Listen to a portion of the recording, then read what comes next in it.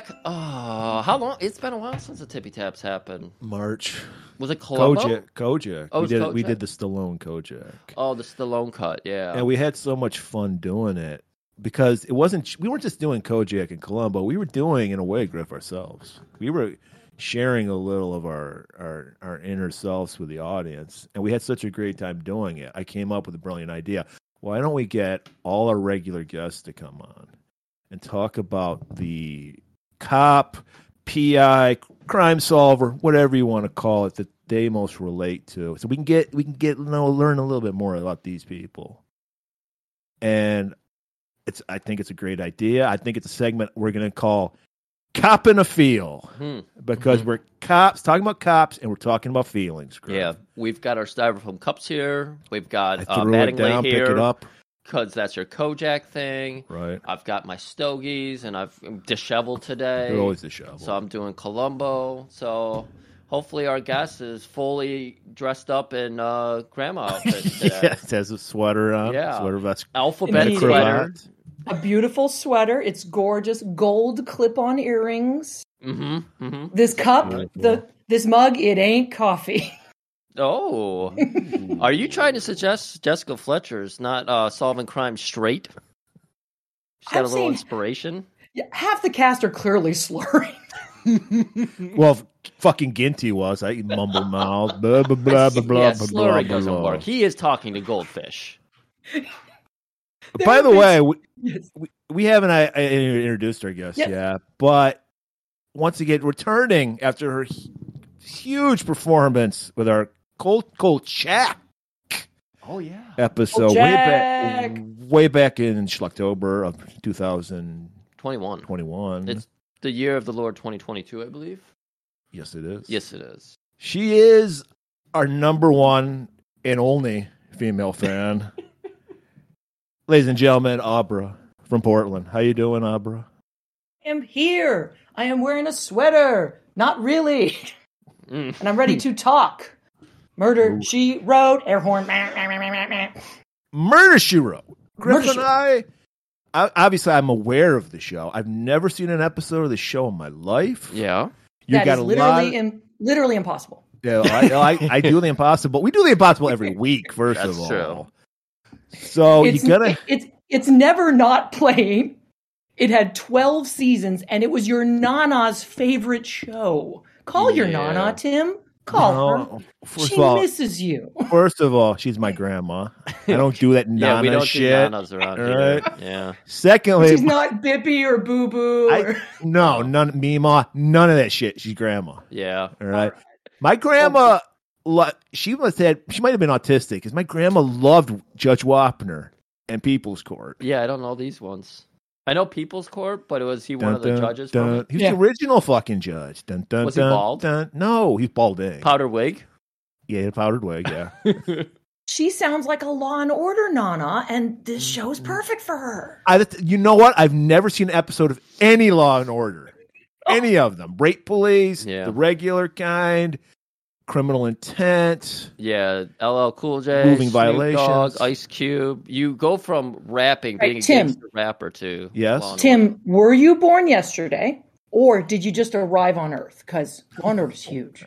Yeah, I know. I have never seen an episode. Oh. I'm aware of it. I know it exists. I've never seen it. Yeah, like I only remember my grandma watching like Jeopardy and Wheel of Fortune and Price is Right and like the game shows. I never saw Old people love game shows. That's true. I never saw a Murder, She Wrote on the TV at my grandma's house. Because I'm behind. Huge show.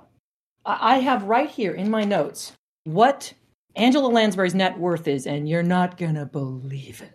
Well, it's not going Globus Theater money because as we talked about, we're battling. Could she buy Twitter? Is all I'm asking. She couldn't buy Twitter, but I think she could help you guys with the tunnel and getting around Elon. So okay, yeah, we might have to call her up. And she knows a lot about murdering people, so we could probably have her help us. She wrote a lot about it. She wrote a lot about it. But that means she knows the ins and outs. Yeah. Yeah, so she could probably help us, hide some stuff. Because the vat of acid, it's taking too long right now. Yeah. I don't know what's going on with our acid. And our acid guy's not around. Cheap acid. Cheap acid. You're just throwing them into baking soda. Yeah, I mean, I We got also, the volcano. you know what? That reminds. I want to just let you know, Griff. This is a tip. I usually drink soda water while I record. How about a tap? Lately, I've been drinking baby formula, and it's great. Oh yeah, you got. It gives me that nice phlegminess to my throat that I want. I don't know what people are complaining they don't have baby formula. I have all I need. Yeah, it's great. Is that why the vat of acid is? You're just pouring baby formula in there? Yeah, why not? Yeah, Tim drives to all of the stores and he just fills his truck with baby formula. There's like weeping mothers. He's like, excuse me? Hey. They said, hey, don't have a baby, is what I said. That's capitalism 101 for you. I said, as of today, you had a choice, okay? So I don't feel bad, right? Maybe I'll feel bad if Roe versus Wade is taken away. But as for today, let them eat cake. Let them all I eat care. So, Murder, She Wrote. Murder, She Wrote. What is it about Jessica Fletcher that you are like, yes, I love her?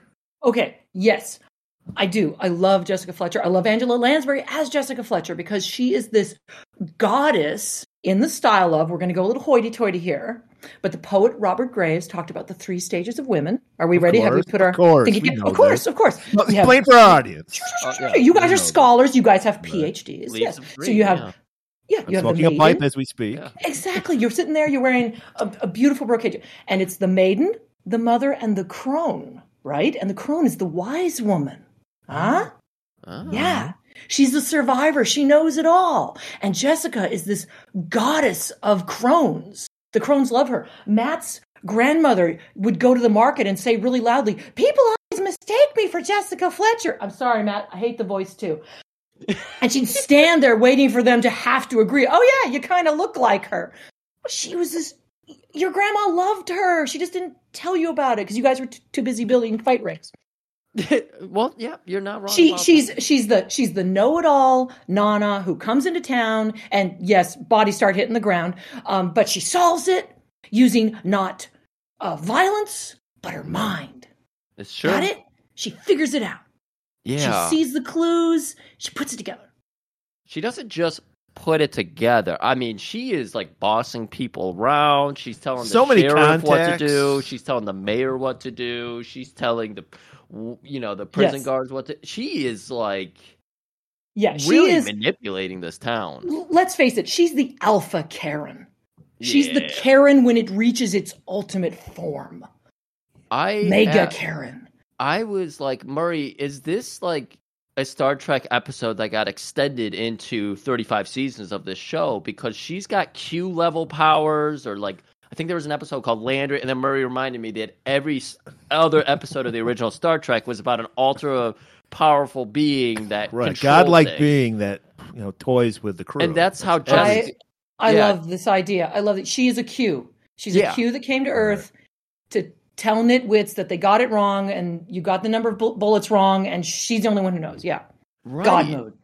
Because it's like the things that she's figuring out are pretty bottom tier stuff. It's like, it's really scraping the bottom of the barrel. But it was very entertaining to see her just like manipulate this whole town. When you're watching it on that level, this show is fascinating. You can't watch it as whodunit because you're going to guess that. Even if you've got brain damage, you're going to guess that 10 minutes. Yeah, who's the guest? Right? Who's the episode? Yeah. Who's the biggest guest star? Yeah, exactly. Yeah. Who's fluttering their eyes the most? most? But no, they did a swerve on me because I always assume Ginty is the criminal. That's true, but that's our bias. Yeah, because bias, really? I don't think we have a bias. I think we're kind of right.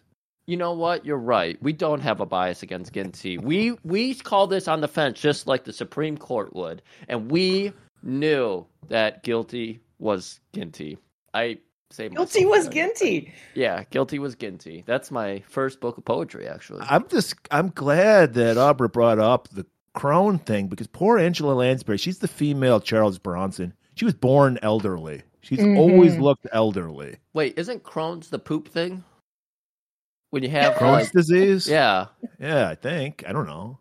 I thought that's IEBF or whatever. I thought Wise woman. Call her what you will. Wise woman, crone, the older stage. Didn't she play like Frank Sinatra's mom, and she was like 5 years older than him or 5 years younger than him? It was some weird shit. Like exactly. Yeah, look up a picture of her at 17 in the movie Gaslight, and she looks like a middle-aged woman. Oh no, poor Angela. So she's what 40, 42 in this?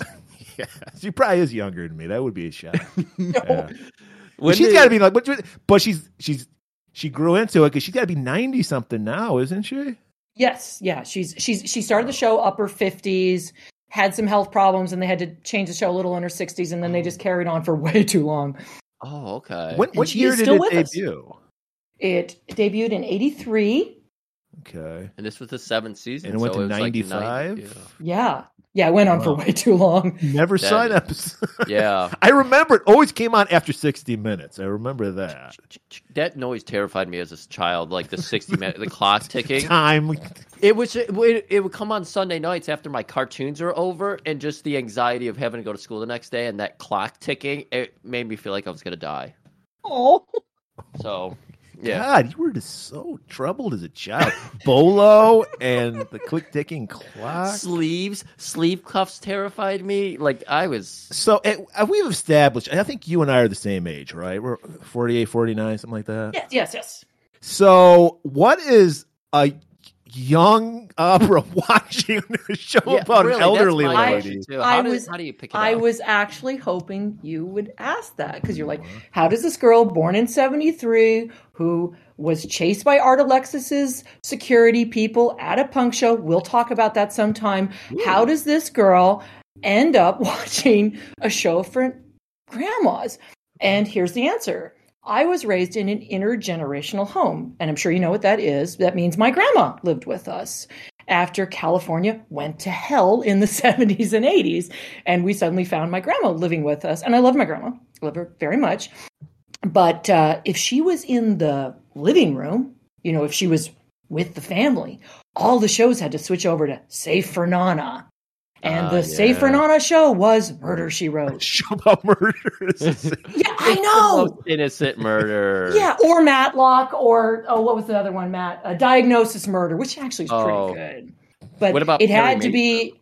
Oh, Perry Mason would be. Perry Mason would have been fine, right? Yeah, okay. And what's the Tom Bosley? Tom Bosley. Father Dowling Mysteries. Yeah, sure.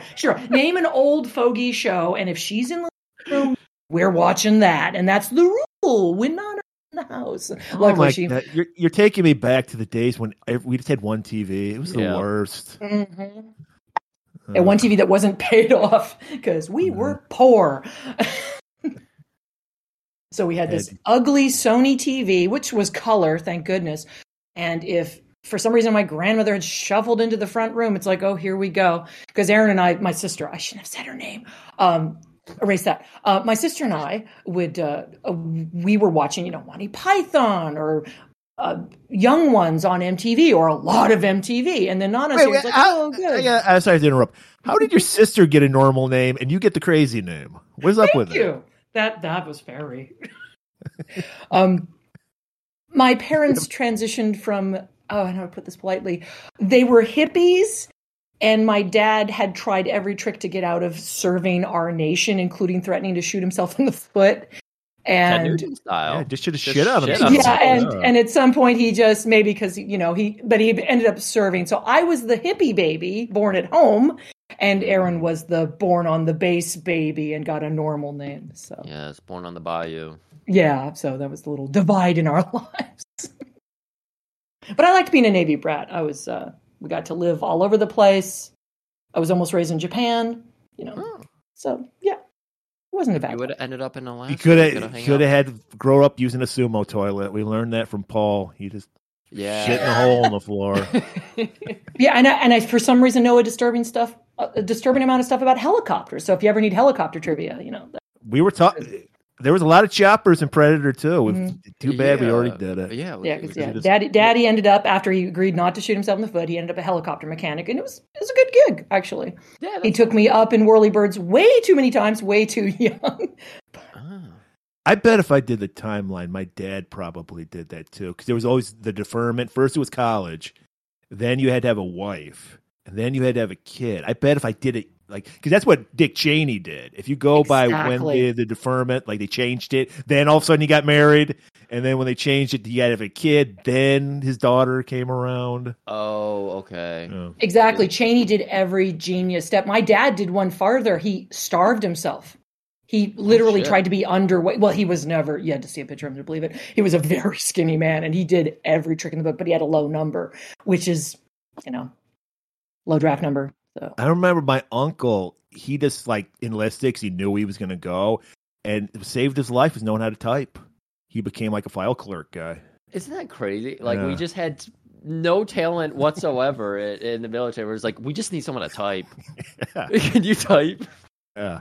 That's amazing. And then my other uncle went and fucking almost, his whole platoon got wiped out and he almost died. Right, he had shrapnel to the head and all that shit. In Vietnam, really? Yeah, he had a plate in his head. Yeah. Oh, God. He got read his last rites and all that crazy shit. But he pulled out, yeah. So he would pull some shit. Because my dad grew up in Grand Rapids, and we would visit, and he would, because we knew he had a plate in his head, so he would pull shit he'd be driving, and he would pretend he didn't know where he was, or we're little kids, and we're in Grand Rapids, we don't know this area, and he pulls shit like that on us. That's fun. Yeah, that's fun. Yeah. I like it. Terrorizing small children. Yeah. Yeah, my dad ended up, you're going to love this, he would tell anyone that he met that he was a disabled Vietnam era vet, and they would assume he had seen action, but he never left Texas. The damage was that the whirlybirds, what did it blow up, Matt? Basically his eardrums got blown out. Oh. And like a scene from MASH, that was enough to get him whatever the one below a Purple Heart is, or whatever it was for the Navy. I can't remember. He had there's a box of medals around here somewhere. I love that it was a freaking helicopter exploding that did it. Not going and killing a people. But I'm sorry about the plate in the head. Does that mean going through metal detectors impossible? I don't know. Maybe he obviously had a metal plate originally because it was in the 70s. Yeah. I don't know if maybe he got it replaced with a plastic one. I don't know. They would probably just do the wand over your head, and it's you can't hide a gun in your head. I don't think they can replace those, Tim. I don't think they can. I don't know. I don't know. I didn't have a lot of contact with my father's side of the family. Oh. And I never once had a normal conversation with him. It was always sarcasm. Always ball busting. Never once. Yeah. That's his love language. It is his love language. And his hate language, too. And his hate language, apparently. Now, what I'm curious, was this I watched Murder, She Wrote once, and I fell in love with it, because it took me, I think, 2 episodes of Columbo. I think you fell in love with Kojak right off the bat. I told the story, that one scene. So was it one Murder, She Wrote, and you were hooked?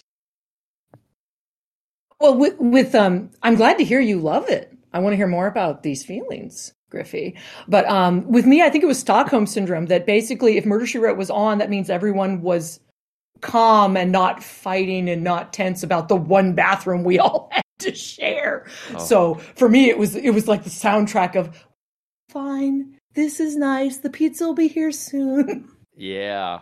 God, you're giving me traumatic flashbacks to my youth. We still have one bathroom, but it's the worst. One bathroom, family of 5.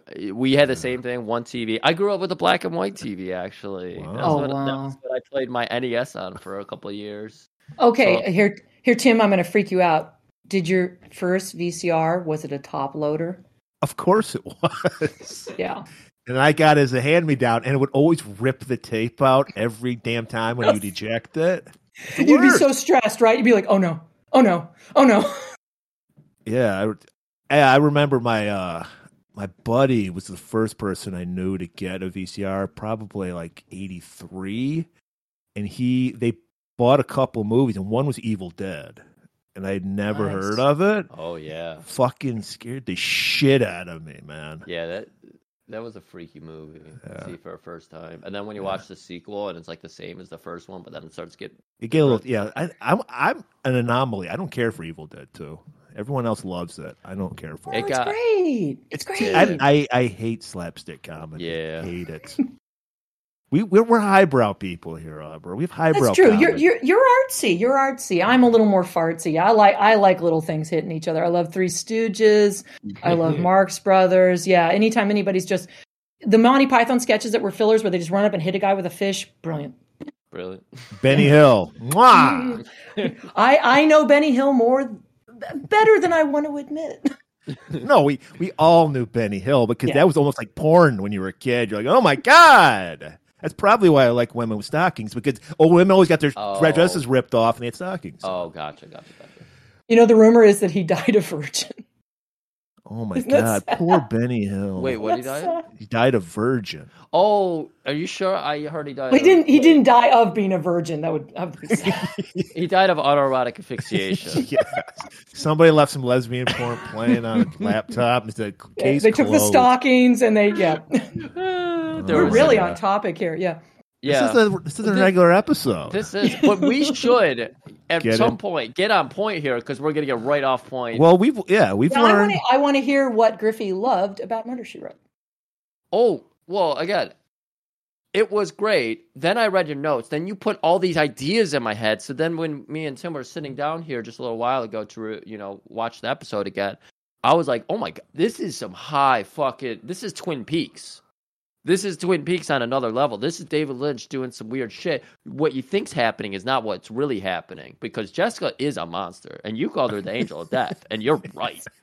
Like, she is a monster, and that's the only way. She's helping people. What do you mean she's a monster? Is she helping people, Murray? She's manipulating this whole town. She saved the sheriff's job. Even the mayor, who she looks at. Mayor is a piece of shit. And gives a nod to, and he pulls out the gun and badge and gives it back to him. But ask yourself, Tim, what happened to the previous sheriff played by Tom Bosley? Did she get rid of him? Are you telling me that they hired a guy who looked like Tom Bosley to replace Tom Bosley? Mm-hmm. She's a powerful woman. And he's not playing the same character. It's a different character? Yeah, there's some throw-off line like, it's been a shame since Abel's been gone, and I guess that's the Tom Bosley character. So they didn't even give him a send-off. He just disappeared one day? They Darrened him? Yes, people just come and go from this universe. Jessica gets sick of them, gone. Out of my sight. It's like that Twilight Zone thing where the little kid ruled the very good. Yes. That too. See, this show is right in there. It is sci-fi, and we don't even know it. Okay, yes, exactly. Griffey, I'm so good. First of all, thank you for the compliment. I'm glad I manipulated you. So powerful. And I love it. I was literally a number one salesman at a mall once, and I'm not going to lie. I liked messing with people and I got paid to do it. Okay. But yeah, number two, one of my favorite theories about this show is that this is some kind of advanced artificial reality where Jessica is the only real person and everyone else is an NPC that just makes her happy. Like she's a Truman in the Matrix. Show. Yeah. Matrix, Truman Show. I love it. And it makes sense, but because no one reacts like a normal human being. Everybody turns to her as if she is, a beacon of all truth and justice in the world. Exactly. It's always, Jessica, how can I stop doing my important job and help you? Yeah. So would you like to tell us about some of the opening? Because they start with the credits and they've got... who are the regular cast members on this show? Is like the mayor like a regular? Comes and goes. This is a wonderful character actor. We'll get into it, but you guys are wrong. It doesn't start with the credits. It starts with a teaser. And it'll usually be a car exploding or a guy with a puppet falling over. And this cold open is wonderful. We're back in Maine. This episode, Moving Violation with Ginty. And it gives us a taste basically of where are we? Why are we? Who's going to die? Then after the teaser, we go into the credits, which are the best thing ever. As I said in my notes, they are an infomercial for menopausal women. They just say, you don't have to worry about the change. You can continue shooting guns and typing on a surprisingly filthy typewriter. You're fine. You're a goddess. They changed that typewriter, by the way, to a computer later, and I just think it isn't cool. Yeah. That's I'm not going to cool. send an. Jessica did have a hot flash during one of those. Oh, she did. I did see her trying to break an egg, and she kept messing up. Yeah, and we then got. she So looked there's a annoyed. lot of like ass eating going on in this. Oh my episode. god! I actually told Kayla, I was like, I'm gonna come over and watch this with you, and we're sitting there, and she's like, "What did that guy just say about eating ass with a knife and a fork?" So again, this show bonkers. That was messed. What did he say? Yeah. I don't know if I ever want to do another Columbo because We're gonna. it's so tough to do. I know, but we're gonna have to. We're gonna have because to. we got another guy that he Yeah, loves we'll do Columbo it. too. But Yeah. I am looking forward to doing more Murder, She Wrote because this universe is bizarre. Yeah, it's an amazing, strange little microcosm where Jessica always gets her way, and it's highly addictive. Is the hotel guy? Is he a regular, or he just popped up for this episode? Okay. Yeah, I think there are some incidental characters. It would have been I have it in my notes here. The SAG scale on this would have been excellent. This would be a top of show pay. So anyone coming in, even for a few hours work, would have been getting some good money. So it'd be worth your time to come in and be on what Bryan Cranston called he hated doing this show. Oh, He was so unhappy. He loved Airwolf though. He actually is on an episode I'm of sure Airwolf. he loved Airwolf. Nice. Yes. better music at least. Yeah. You don't like doom doom doom doom doom doom doom doom doom doom. Love that theme. It's a good theme. We open up because Yes. this is a cozy little town in Maine. Yep. Is it on the coast? I guess it's an island, right? I guess it's got to Is be it an island? close, What right? is Cabot Cove. No, it'd be a cove. That's a little inlet Well- used by bootleggers and pirates. Cozy little place to hide your boat. And it makes perfect place. Murders happen here all the time. Right. Mhm. Secrets. Dock adjacent. Yes. Doc and many Jake. many secrets in Cabot Cove, Maine. It Yeah. would be, according to the FBI, the murder capital of the world. Oh shit. Okay. But only murder. That's the weird thing. Yeah. No sex crimes, no robberies, just murder. Oh, plenty of other crimes. Oh no, Tim, plenty of other crimes she are going doesn't- on, which she we will doesn't do see in just this murder. episode. She doesn't. No, we'll see in this episode. Plenty of other Robbery, She crimes Wrote as going well? down. Oh. Ooh. Is there an episode that you can think of off the top of your head that you'd be like, oh, you can't show that episode today? That the plot is not acceptable for today's audience. When Jessica goes in blackface, you remember that episode? Yeah, this show is insanely tame. It's still in syndication. Okay. I'm not sure any content has been removed. I mean, you can't get safer than this. Which, Okay. again, I have notes on because in the 80s, as the crime rate came up, TV had to be safe enough for Abra's crazy Nana to watch TV in the main room. True. But I mean, even like those 80s shows, like, they always do an episode where they're trying to alert the audience to some kind of thing the kids are doing, where it's like there's Oh, a new yeah. reads, Yeah, or- I get you. and they always have like I can't think of any good examples off the top. But yeah, the representations of mental illness are terrible. And as I think I said in, I forget which show I summarized for you guys, if you hold your breath until you see a person of color, you're going to die. Well, it is New England. Come Yeah, on. it's Sure. It's Maine. But yes, we open in Maine and we get these great credits and we see our well-paid guests of the week. Do we recognize any names? Do you guys remember? Robert Ginty. Ugh. well, Ugh. well, Yeah. Yes. Ick. And we meet this oily. I guess politicians are same no matter where they are, Cabot Cove or anywhere else. yeah. And he's just pressing the flesh. He's like, "Hey, man, the election's coming up. It's coming up in 2 years." And it is a local election, so no one cares or gives a shit about it because Well, it doesn't mean anything. Especially this misunderstood Gen X girl. She's just Yeah. like with her gold dust wig she's wearing. she's got reason to be bummed. She's crippled. It's true. She has to She's use- crippled and has a bad wig. And if you opened up her sweater, her t-shirt would say "Eat shit and die." Okay. Yeah, she's the one misunderstood like goth girl in Cabot Cove. You know what? That makes a lot of That's sense. probably why yeah. her parents make her wear the wig because she's got dyed black goth hair. Oh, this They're is like, a good I'm theory. not going to leave the house with that hair, that Yeah. satanic hair of yours. Right. I like this theory. Wait until Black Roses comes to town. A lot of murders. I can't wait. Tim has given more depth to this character than the writers did. I know. That's what this podcast is for. Yes. So she's just like, I'm a teenager. Voting doesn't matter. Yeah, all it does is get your dick hard. She said something about it just gets you politicians excited. So I took it a step further. And the mayor's response is like, well, I never.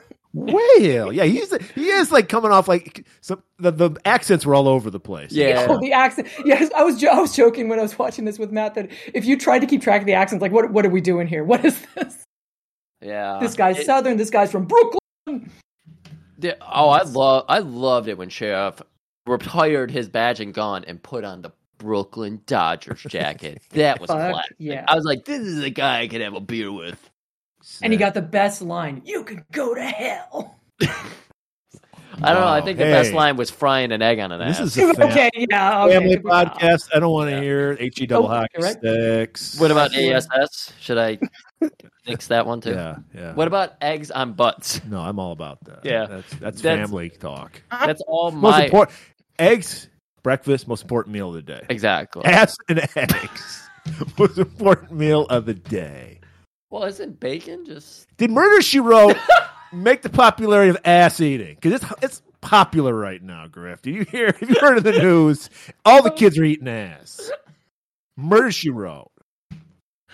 I'm just putting it out there. We have strayed so far from the light. Yes, let's get back to murder. Okay. All right, so Hunter Biden is in town to probably buy some coke. This guy is so Hunter Biden. Am I wrong? I could see it.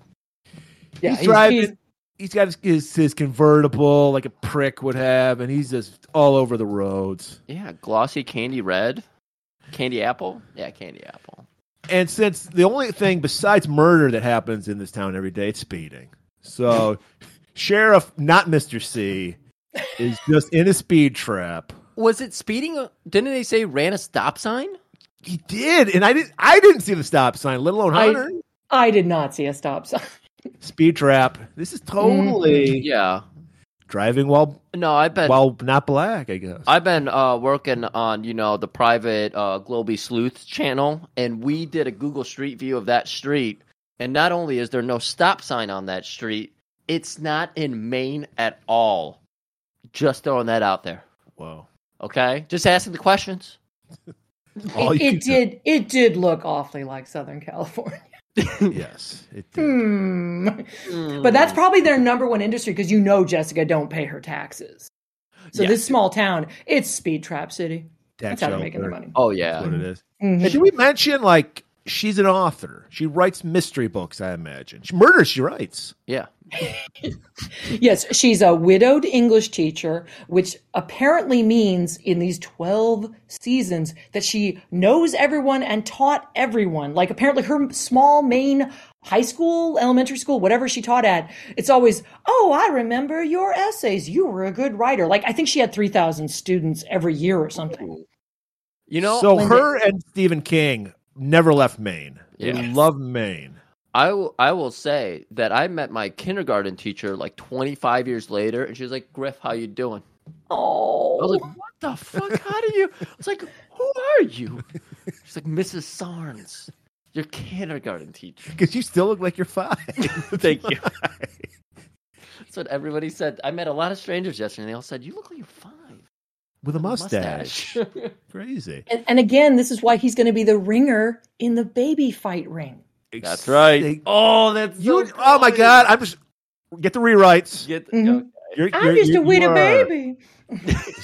You're gonna be like the midget bank robber on that Bugs Bunny cartoon. Yes. I do know that guy. Yeah. What's the guy in Roger Rabbit? Yeah, that's how I'm visualizing Griffey. This a little stogie. Good. So speed trap. Not Mr. C pulls him over. He goes, hey there, stranger. And, oh, my God, a good cop when they can spot a hooligan from a mile away. And this kid's a hooligan because he's under the age of 55. He can drive over 55, but he can't be aged over 50. Yeah, he can't drive chronologically over 55. There we go. Or under 55. Yeah, okay. Yeah, he got pulled over for driving under 55. There we go. There you go. We figured there was a joke in there somewhere. We found it, and everyone. Brilliant. Cabot Cove is the opposite of Logan's Run. Like in Logan's Run, the thing goes off in your hand at 25 and you're dead. But they're like, we don't like anyone under 55. Die. It's like a giant retirement home at the city. It is a giant retirement home. Like the villages in Florida, but without the STDs and a lot of murder. Yeah. Maybe this inspired the village. This show is so inspirational. It really is. So he pulls him over. He just notices he's pulling a grift. He's just eye rifling through this guy's eye rifling car. He's got a duffel bag next to him, bright red, also like the car. He wanted to match the car to the bag. Right. And he just so happens to have a few. Okay, first of all, you're in a convertible. There'd be lots of wind coming into that convertible. How did that stay in there, first of all? Because he had them with the little bands that were holding them together. But they were spread out. Maybe he spread them out when he knew he got pulled over. That might have been it. And he's got a closed bottle of whiskey. Yes. Full. Yeah, and he's like, you're drunk driving. Yeah. Because nothing on this guy. He's harassing this guy. So I think the show was trying to warn him. Yeah, that cops aren't here to protect us. They're here to annoy the shit out of us. And it's working because he's like, all right, let me see your registration and ID. I don't know why I did that accent. That was a good accent. That wasn't Griff. That was Tim. I know you guys thought that was Griff. But that was the accent he used because I told you the accents are all over the place. They are all over the place. It says, blimey, what are you doing here? Exactly. You could get away with that on the show. No one would say anything. Well, yeah, because Angela Lansbury's English, she's trying to play an American, right? I guess she does a decent job with the American accent. Yeah, she's born in Britain and her family, kind of sad, we will talk about, she's a survivor. And Angela, her family flees the Blitz in 1940, comes to America. She immediately has success, which is great. Oh, good for her. But she adopts what is called, and this makes no sense, the Mid-Atlantic accent. Doesn't exist. Oh, that's transatlantic. I'm thinking of the radio voice. It's a very posh Katharine Hepburn, Cary Grant. I'm not quite British, and I'm not quite American, but I'm obviously very rich. I'm much more important than you. I call that the Feeny. And then everybody else has that like 1920s, 1930s newsreel. Hey there, like the Conan O'Brien voice. Yeah, that's the Conan. Yeah. So he's like, let me get your ID. And he's like, well, here it is. Officer pulls out 100. The name's Ben Franklin. And he's like, hey, I don't like the cut of your jib, mister. Yeah. And this time we speak to elders, and we're all your elders because you're under 55, with a little respect. So get out of this car. Well, what does it take to pay a speeding ticket around here? Like $200. And he's like, no. Why don't you get out of the car? And he fucking suplex, armbar, gets him in the hammerlock, spread him, face. Spread him. Demands risking him to the hell out of the kid. Totally slammed this kid. You know, the entire retirement community that's watching this episode is just like, yeah. I'm going to get more oxygen. Oh, 100%. They're cheering for it. They love to see you hear about youth in revolt. It's time for the elderlies to take it back. We're taking it back. Taking it back? They have everything. Yeah, I know. That's the funny thing. They have everything. And they're like, more. We're taking it back. We got all the real estate. We rent it out to everybody. We're taking it back. Making sure these youths don't have that money. So he puts them in jail. And not only that, he starts pulling shenanigans about the bail because this kid should be out on bail instantly. Right. Totally. He hauls him in. He's like, there must be 25 grand in here. He must be a drug czar, like drug lord. What is this? You're not allowed to carry money in America. You're not allowed to carry 25 grand on your person. Exactly. It's like, excuse me, this is America. I'm going to a strip club. Yeah, for sure. And does Cabot Cove have a strip club? Is that what you're telling us? You know they've got the discreet scene. Yeah. Well, yeah, it's a gentleman's club. And it's maybe not. Well, they're on the. So what's the? Every woman is like in her 50s or 60s. No, the girls drive in, of course. Okay. Or maybe there's like a bus system or something. But they're from the town over, and once they're in town, they're angels. Once they're out of town, they're drug addicts. We don't want their kind in our. They wouldn't want them to move in, is what I'm trying to say. Right. Keep the riffraff out. But it's nautically themed. And, they do a lot of saluting, and they wear little sailor outfits. The yo-ho-ho or something like that? Oh, do they dress as fishermen, Griffey? I'm visualizing kind of a sexy... sexy Gorton fisherman? Yes, sexy Gorton fisherman. I could definitely see an act where it's like they start with the yellow rain jacket and everything. The big somebody boots. like splashes water on them. Like the boots, instead of just being like normal boots, they'd be high heel like the muckraker boots or whatever. Galoshes, yeah. And they would be like sexy strapped galoshes. into stockings or something. And Murray would be all for that. Love that. You love your high heel galoshes. I love it. It's my fetish. You figured it out. You guys have thought about this before. Yeah. Look, we're businessmen. We're entrepreneurs. We're the greatest action. Yeah, we're capitalists. Which is why we're disgusted by the fact that this guy's not allowed to carry 25 G's wherever he goes. We don't go anywhere without 25 G's. Yeah, well, you need pocket money. We went to that metal show the other day, and we had more money than everyone I combined. wish you said, "Hey, my name's Ben Franklin. You can get us a ticket for this sold-out show." I fucked that up. Did we talk about? Never mind. No, we didn't talk about it. No, we only got 2 hours more on this show. No. Come on. You guys would have the class of a flash roll. Nice, tight little flash roll. This guy's got it fanned out. Right. And he's got 25 grand and a bottle of closed up, not even open liquor. He's drunk driving and he's up to no good. Right. Lock him away. And this is where we get the first ass eating reference. He's like, "Look, man, my name is Bradley Hellman, heir to the Hellman mayonnaise estate.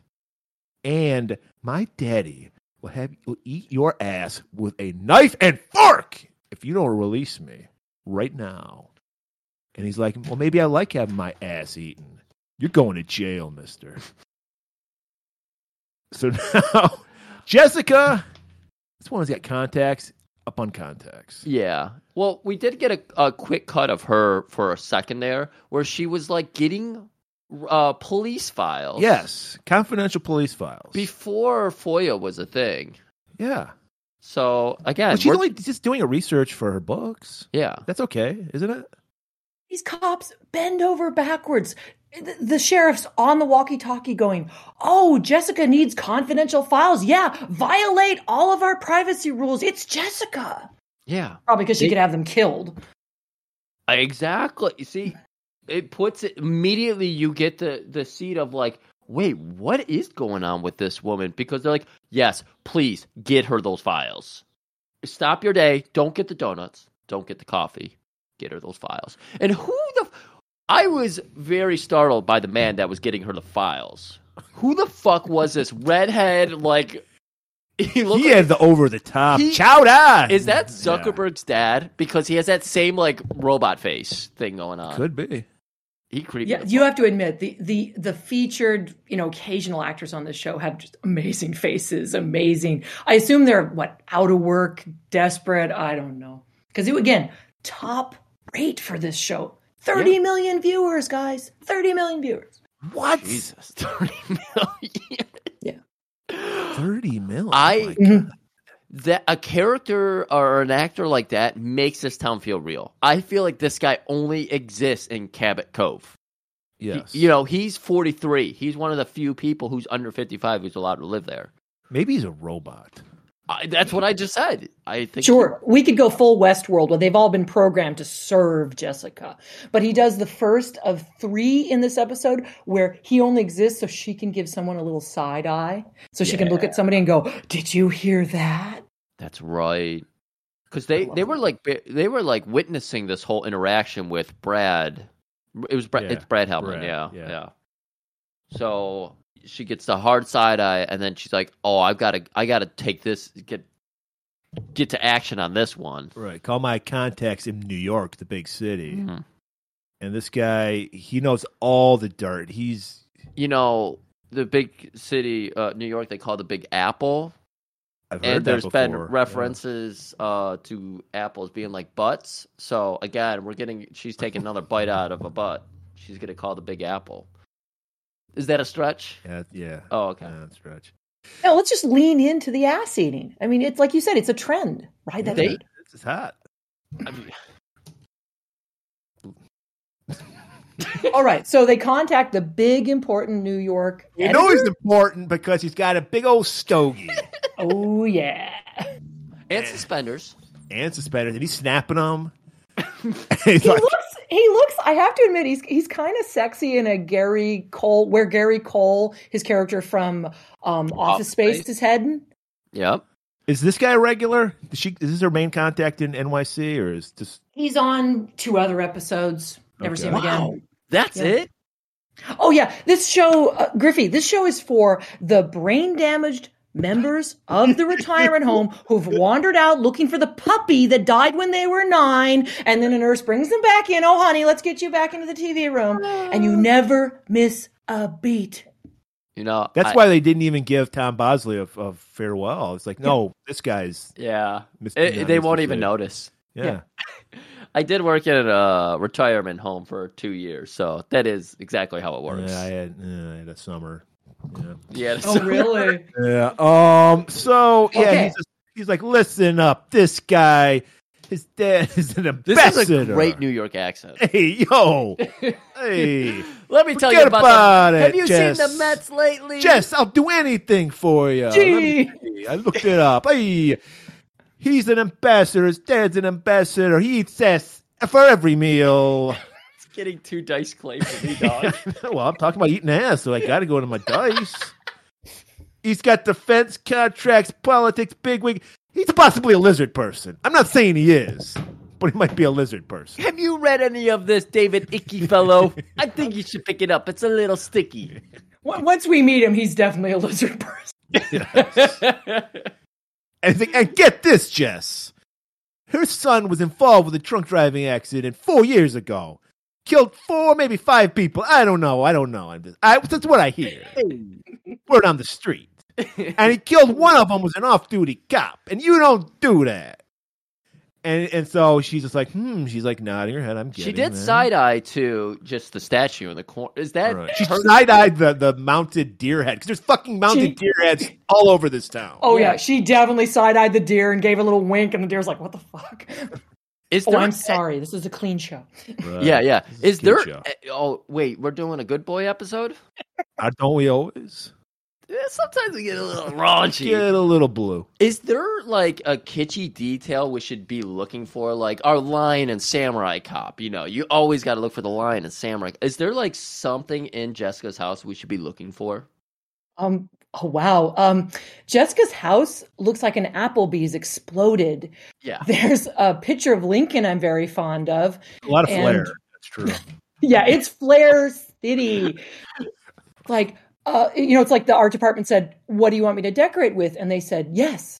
I noticed there was a portrait of Shakespeare on the wall. Oh, yeah? Yeah, I saw Well, that. she is a writer. She is. Yeah. The Bard.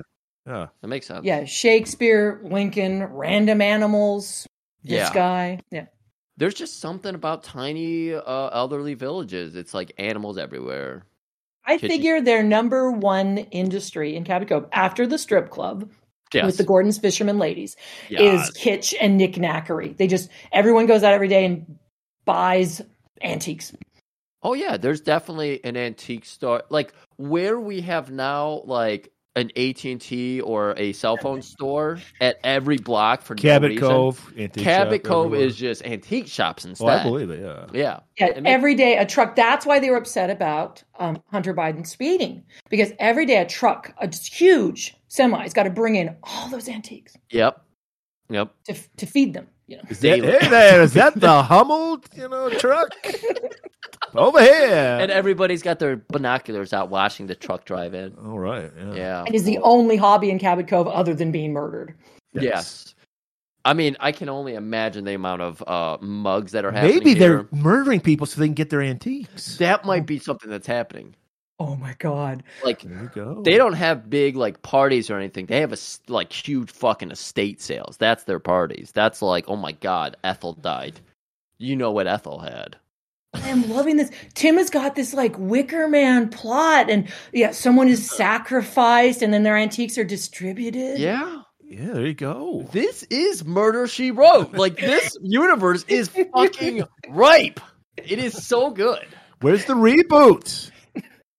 Where is Angela, you're still available. You're still alive. Yeah. They come back. They would move it to like some awful suburban like cul-de-sac or something. It wouldn't be this cozy Cabot Cove, quaint. Hunter's lawyer shows up, and he's got some ass metaphors of his own. He's like, where's the fucking Denny's? I need some eggs. First of all, his lawyer is totally right. He's like, this is ridiculous that you're not giving my client bail for just running a stop sign and have the audacity to have money on him at the time. And he's like, I don't know, must be a mix-up. The pipe papers must have got lost. And he's just like, look, man, we can just how about you just let all this go? We'll make a donation to the antiques fund. Let my person go. And he's like, I don't think so. And he's like, all right, buddy, you asked for it, 'cause I'll have your butt so hot it could fry an egg. And you want to eat that egg. How's Nana feeling about that line? Is she hooting and hollering? I bet she's at this point. Fred Ward, who that's what I'm going to nickname this lawyer. He kind of my God, he does look like Fred Ward. It makes me sad because he died last. I know. It made me sad too. I was like, he's a good-looking guy, and he kind of looks like the dead guy. But anyway, Fred Ward is. You're absolutely right, Tim. He's totally right. Just let him go. But again, Nana, who's gone Law and Order fascist in this crazy retirement home, she's like, no, he must pay for that murder that they haven't explained yet how they know about. Exactly. Kill the pig. It's these cops and their egos, man. He's like, how dare you? We're going to be... Wait, how do we release things again? Oh, yeah. So you're going to hear all about it on Wednesday's episode because we talk about cops that just don't know how to work together. They're all just, my hands are tied behind my back. They don't get it. The egos are going fucking crazy. It doesn't... This is ego. Speaking of egos, Mayor Sam, he's getting all these calls from Hellman's people. They're just like, let this kid out. This is a travesty. This is injustice. This kid's white. What's going on? And Jess walks in, and she's just like, look, Mort, he's right. Don't fucking fold, Sam, because we know that's what you do because you're a spineless politician. Yeah. And she's looking great. She's got... Okay, maybe can help us with this because we were trying to figure out... Ascots are for men, which of course got ash or right cravats. There. Or cravats. And then yes. Is Jessica wearing a scarf here? I would call it a scarf, yeah. And she is killing it. She is a fashion maven. All of her looks in this episode, all of her looks in any episode. She has stepped out of that Sears catalog that your mom got back in the 80s and just killing the, whatever they called senior look. That's what I would call it, yeah. Yeah. She looks great, yeah.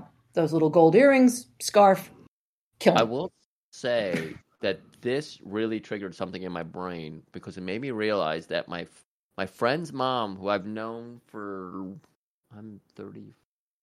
I've known her for 16 years now, and she has had Jessica, or I forget this actress's name. Angela Lansbury. She's had Angela's hair for all of those years I've known her, and she dresses like a senior citizen, even though she was probably only like maybe 50 when I first met her. She's rocking out her very best Jessica Fletcher lifestyle. Yes, every salon for women of a certain age, you walk in and it's just wall-to-wall pictures of Angela Lansbury. And you just point. All right. Take the number 7 with bangs from the number 9. I'm going to... And then they give you some chamomile tea. Ambassador Hellman barges in. He's got off the Civil War reenactment field playing Ulysses S. Grant. Yes. Of course, we know this guy, Griff. He's the fucking... Speaking of badgering people, he's the guy who would never let poor David Banner have any moment of peace on the Incredible Hulk. That's awful. I recognize you, guy. You can't hide behind that beard. Can't hide behind that. And he's just like, this is a fucking travesty. Get my son out of here now. And the mayor, spineless wretch that he is, like, have you ever met Jessica Fletcher? The Jessica Fletcher? And it works because Mrs. Hellman, did she have a name? Was it just Mrs. Hellman? She's just trophy wife, yeah. She's like, oh my God, the Jessica Fletcher. Wait, we were just talking about this when we were Good Christian Boys in our 2025 episode, is that when we finally realized that in a good Christian society, women don't have first names. It's true. Yeah. It's just Mrs. Exactly. That's all you need to know. That's it. But do you love, I love that they are fans of Jessica, because in this universe, it's very much like Kobayashi Maru.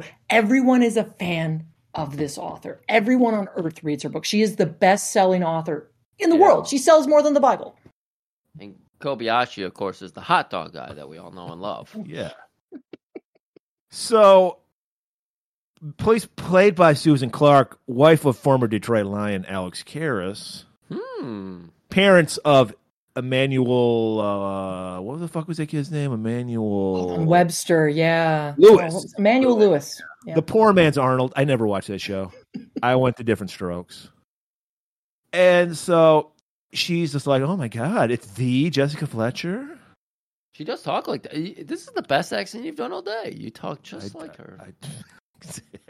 Meredith. I put it down as Meredith. Okay. Susan is secretly Canadian, so is something you want to tell us, Tim? No. We are really close to the border. We are. I make a run for the border. Is there some back bacon in your fridge? Oh, please. Are you accusing me of being Canadian now? How dare you? American as they come. You gonna go play some hockey? So, what's that? So, Hellman is like, these cops are corrupt. This town needs a new sheriff. Defund the police! I mean, I can't actually... I can't refute his argument at this point. No, his son's being douche that he is, much like Hunter Biden is a total douche. He's being railroaded at all the same time. Right. Yeah. Like, investigate this kid's duffel bag already. I mean, who knows what's on there, but hey, in all fairness.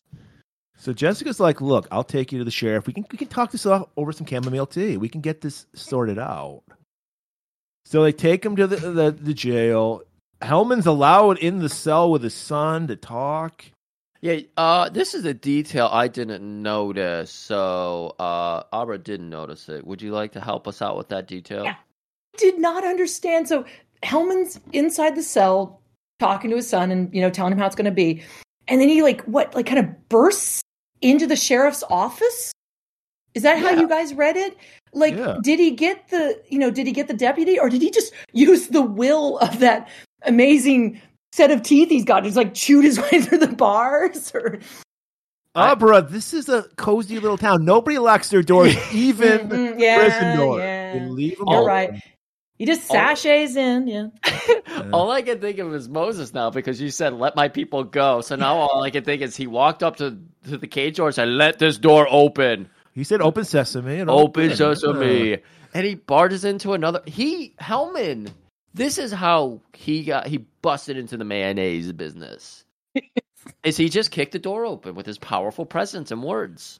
Well, he reads his son the right. He's like, look, Hunter, you're ruining my career. He's like, well, Dad, I bet it wouldn't help if I was in prison for the next 2 years. And then he's like, yeah, it would, because his dad's all about his career. Yeah, exactly. This is amazing. This kid, he's such a fucking snot-nosed brat, this little Hunter Biden, waving his dick around on camera and everything, doing cocaine at the you know what?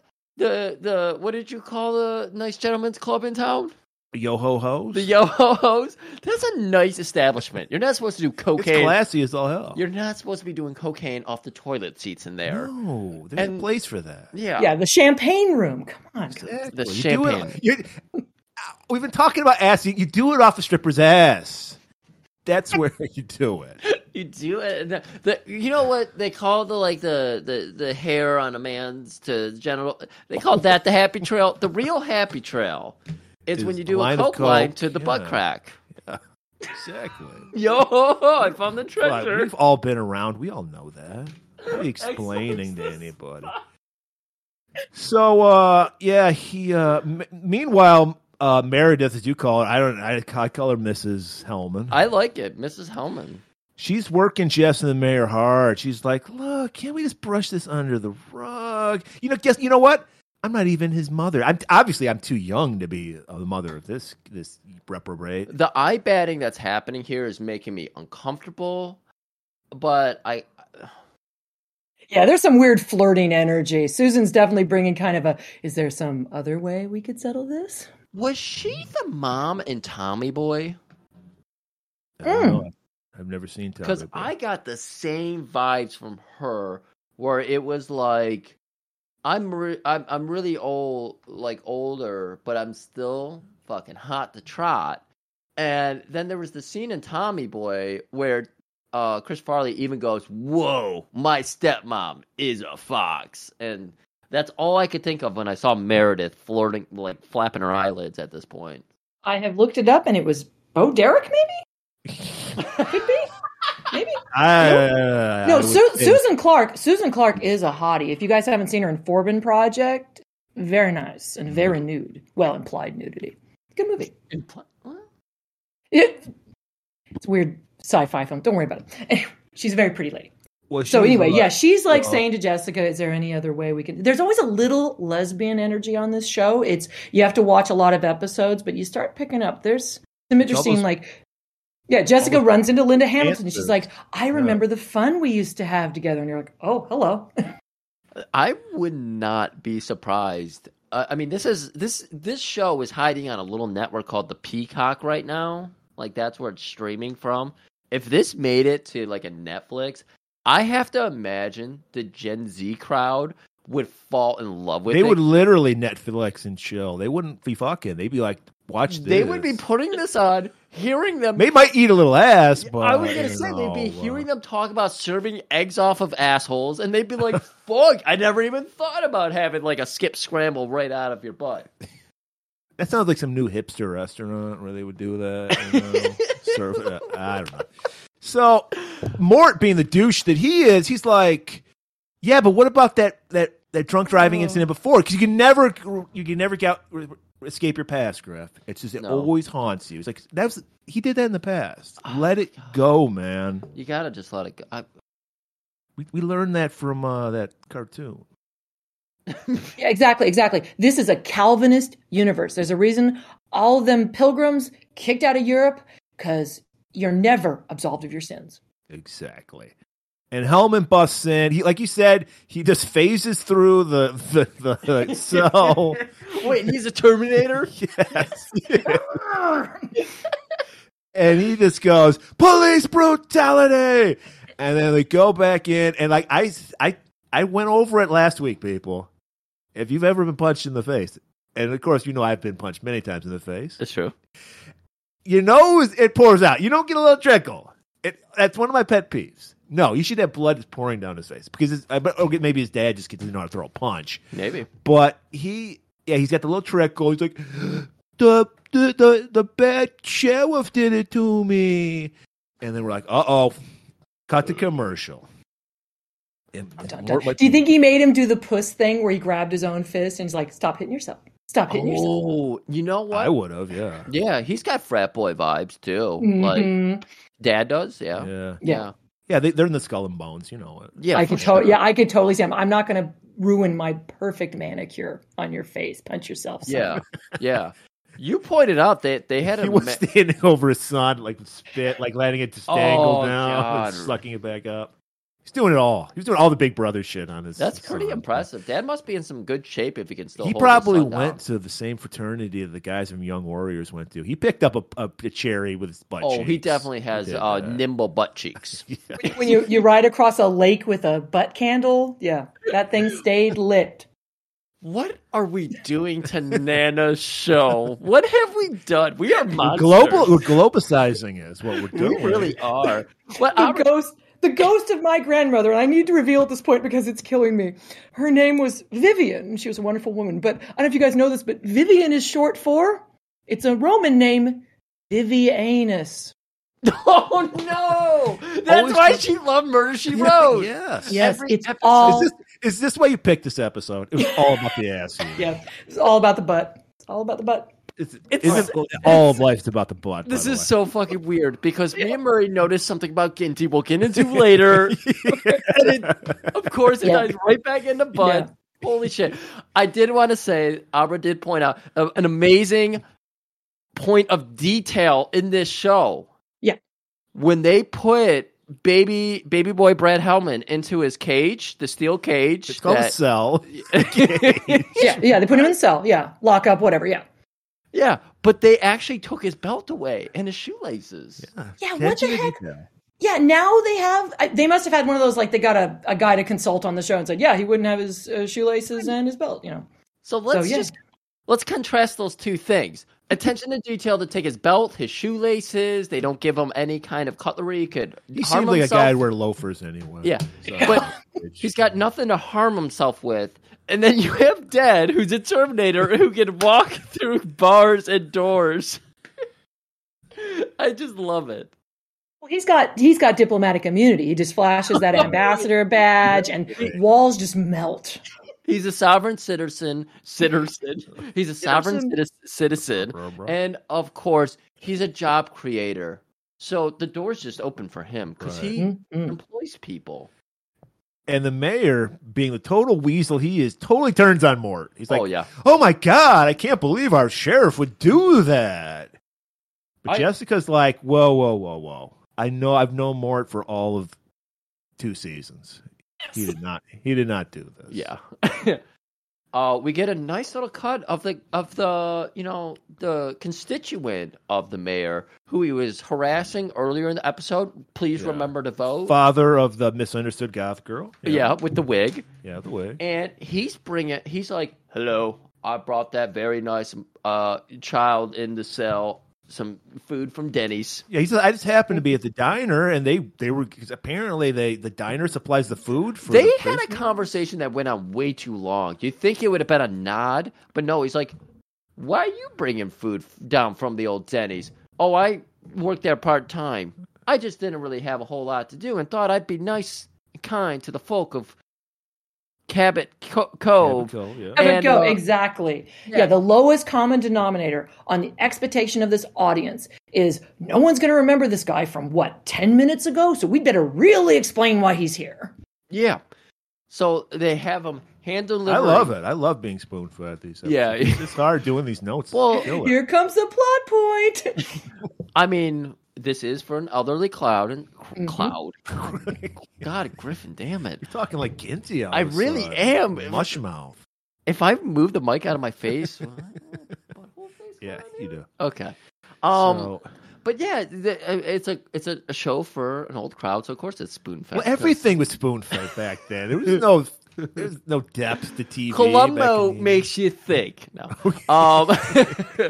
I absolutely agree. Yeah, the 70s, the shows like Kojak were almost like plays, and they were so sophisticated. And somewhere in the 80s, it's like, no, everyone's trapped indoors, crime rate's going up, everyone's got ADHD, let's just really dumb it down. Maybe it's called living in the Reagan era. Oh, there we go. Living in the Reagan Tim gets political. Right. So anyways, homeboy from the first scene, he's back. We're not supposed to recognize him apparently, but he hand delivers the most beautiful, and Brad's going to tell us in the most exquisite details. He basically looks at it and says, oh, this is good Coke. Because he's excited, but he doesn't know how to use details. So the guy who we met in the first scene brings him it's meatloaf, mashed potatoes with gravy, and I think carrots. And he's so excited. He's like, oh, yippee. He's straight out of the Andy Griffith Show. And then he turns like heel on him. He's like, oh, you going to watch me eat? Well. And the guy's like, whatever, shit, I just brought you some food. What the fuck? Down at the Yo-Ho-Ho, I watch them eat all the time. Yo-Ho-Ho. No, Tim. Instead of I just brought you some food, he really stares. He gives him the evil eye. Yeah, he did. Yo-Ho-Ho is the best meatloaf, by the way. I recommend it if you're going to eat at the Yo-Ho-Ho.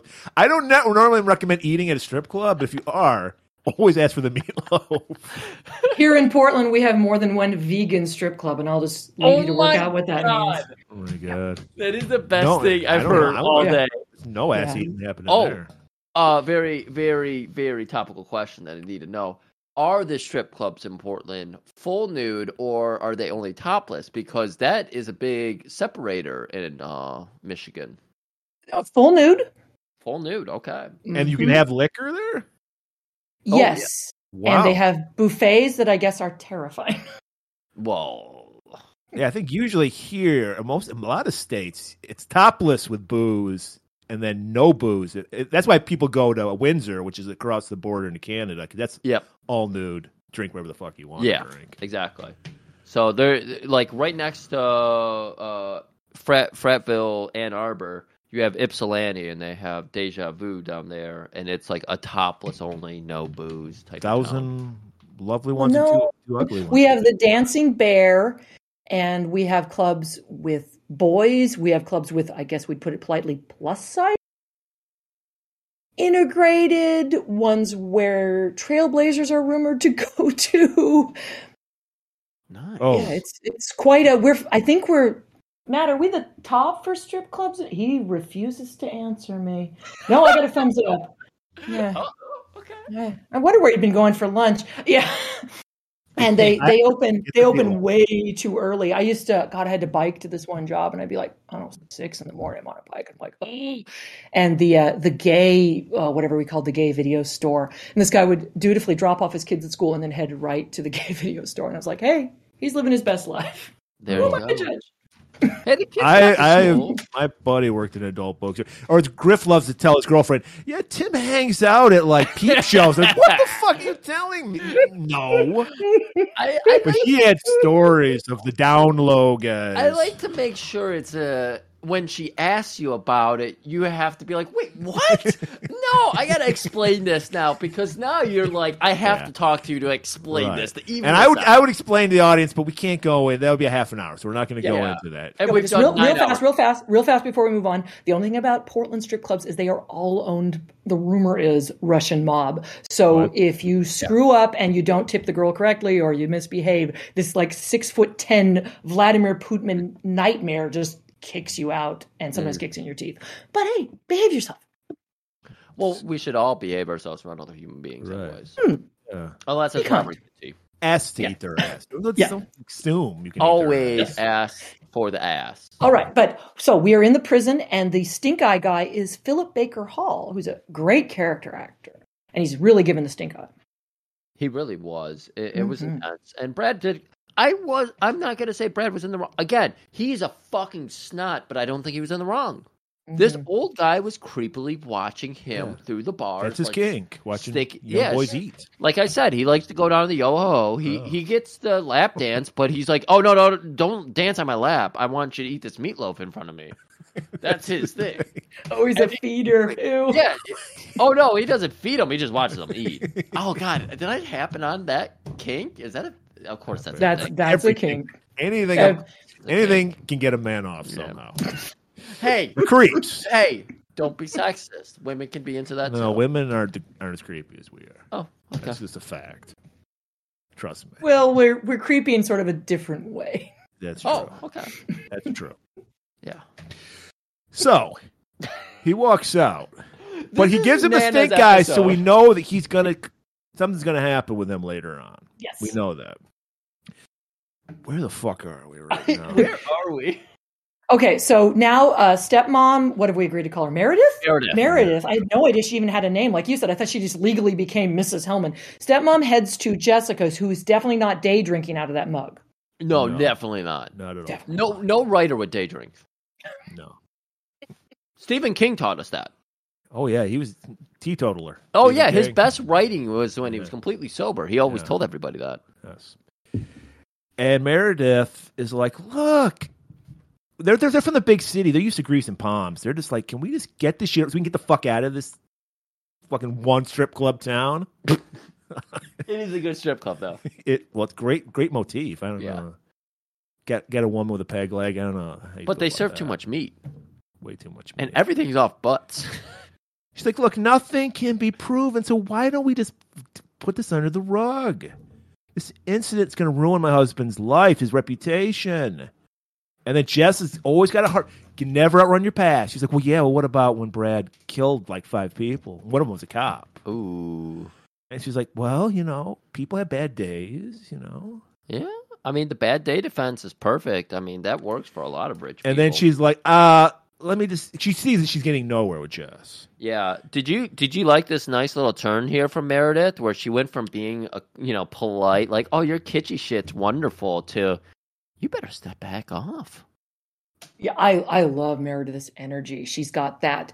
If she's not the very important person, she's the, ally of the very important person. She's the right hand of doom. And she's like, I will rain terror down on you. Great energy. She's like, just tell your sheriff to back off or his ass may be eaten with a knife and fork. Raw. Oh. Raw. Oh. Wasn't Spock who said it so beautifully? Revenge is a dish best served over easy, buns up, cold. Spock? Was it Khan who said that? With mayonnaise.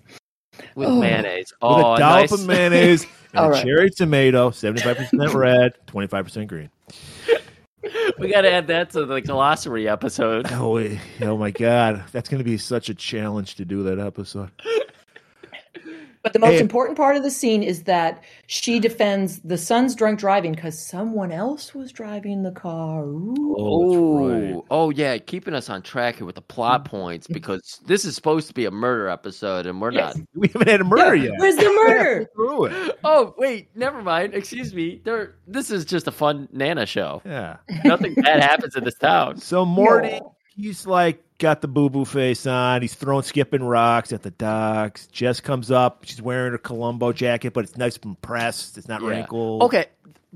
This is a good question for me to ask.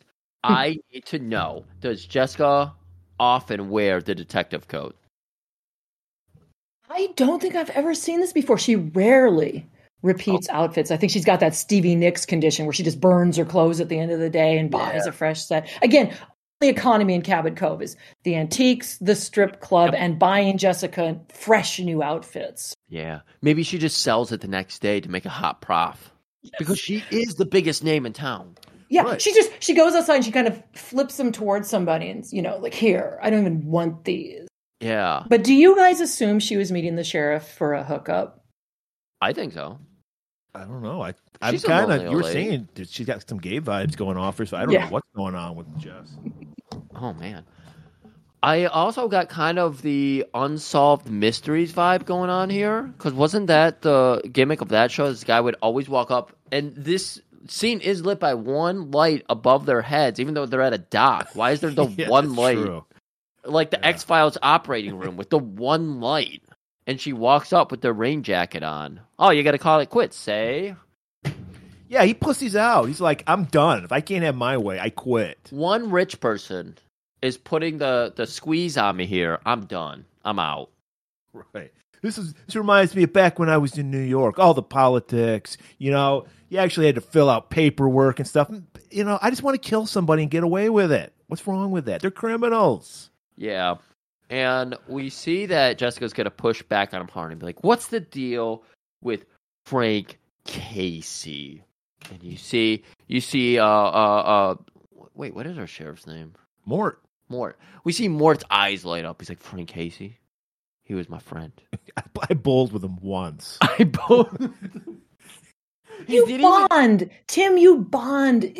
Bowling is intimate. You put your fingers in the hole. You're rubbing the ball. You're wearing someone else's shoes. It's an intimate, sexy sport. You're rolling that ball down a lane. Don't you see it? You're painting a very sexy picture. You eat hot dogs. Yes. You get very drunk. Let's go to the bowling alley. What's the bowling alley called, Murray? Don't put me on the spot. Come on. I came up with that was good, all right? I once in a miserable rental lived right behind a bowling alley, and every Friday night the fights would start. Something would happen inside the bowling alley, like at the exact same time. So if we were going to go out for the evening, it'd be like, okay, the fighting's starting, let's go. Oh yeah, like you're walking home. I never knew how unruly Portland was. It's like worse than Detroit.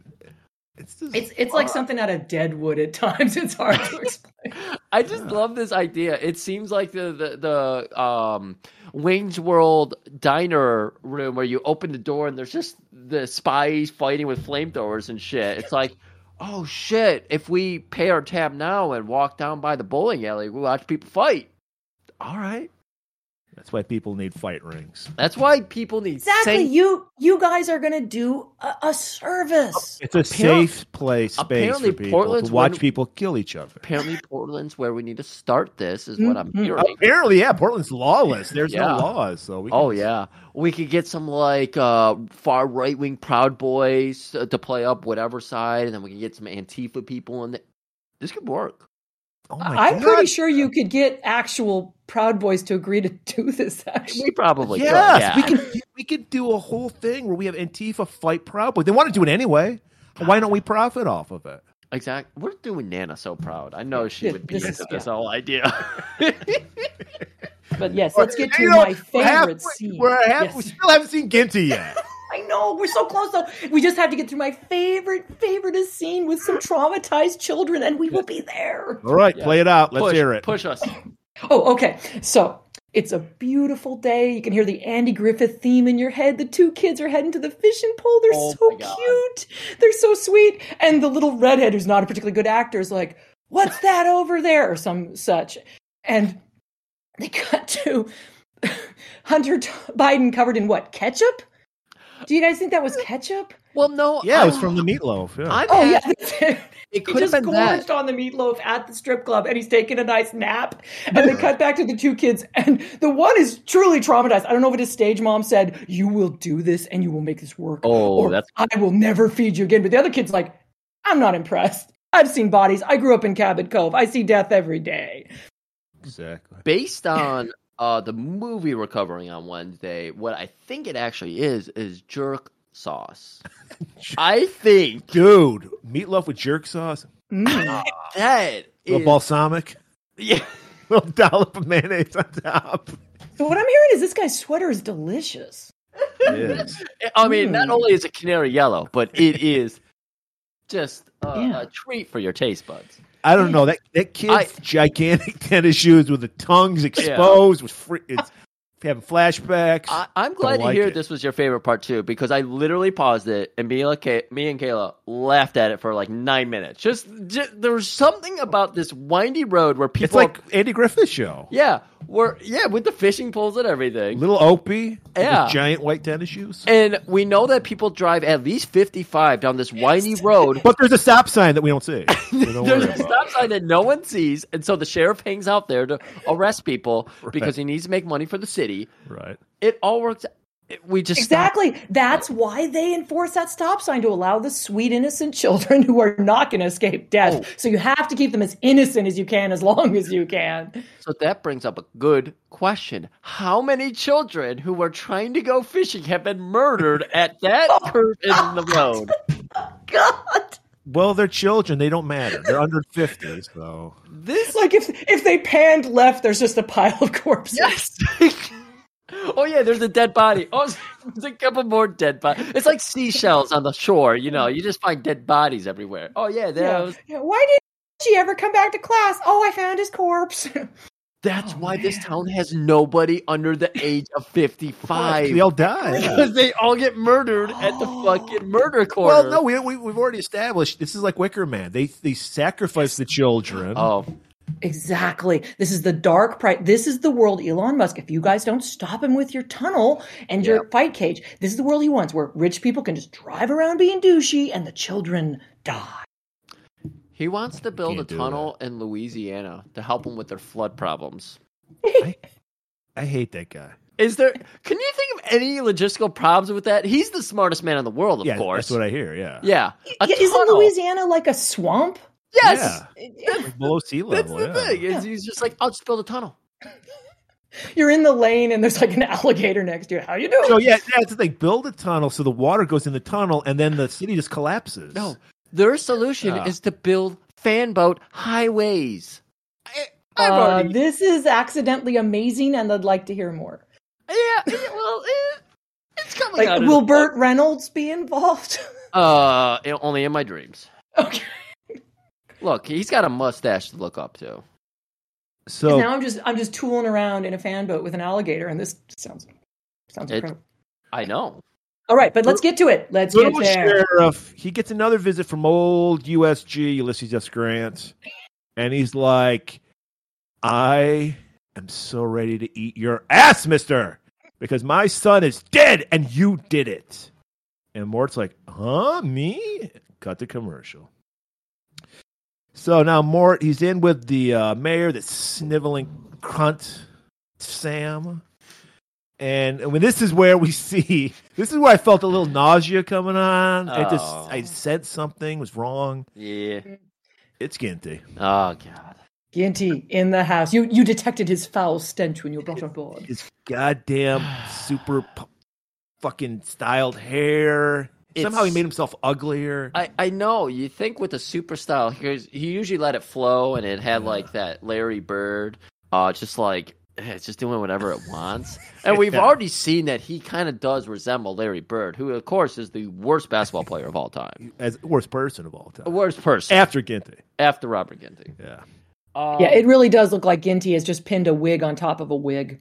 Yeah. A hat on a hat, a wig on a wig. Yeah, like no one. Maybe he was drunk. I figure he passed out as usual, soiled his outfit, and he wandered back into makeup and hair and said, "Do me," and they're like, "But I already okay." And it was just easier to put another wig on. Yeah. On the set of Murder, She Wrote, I wouldn't be surprised if he went into makeup and said, "Do me." He pushes Incredible Hulk guy out of the way. Get to me.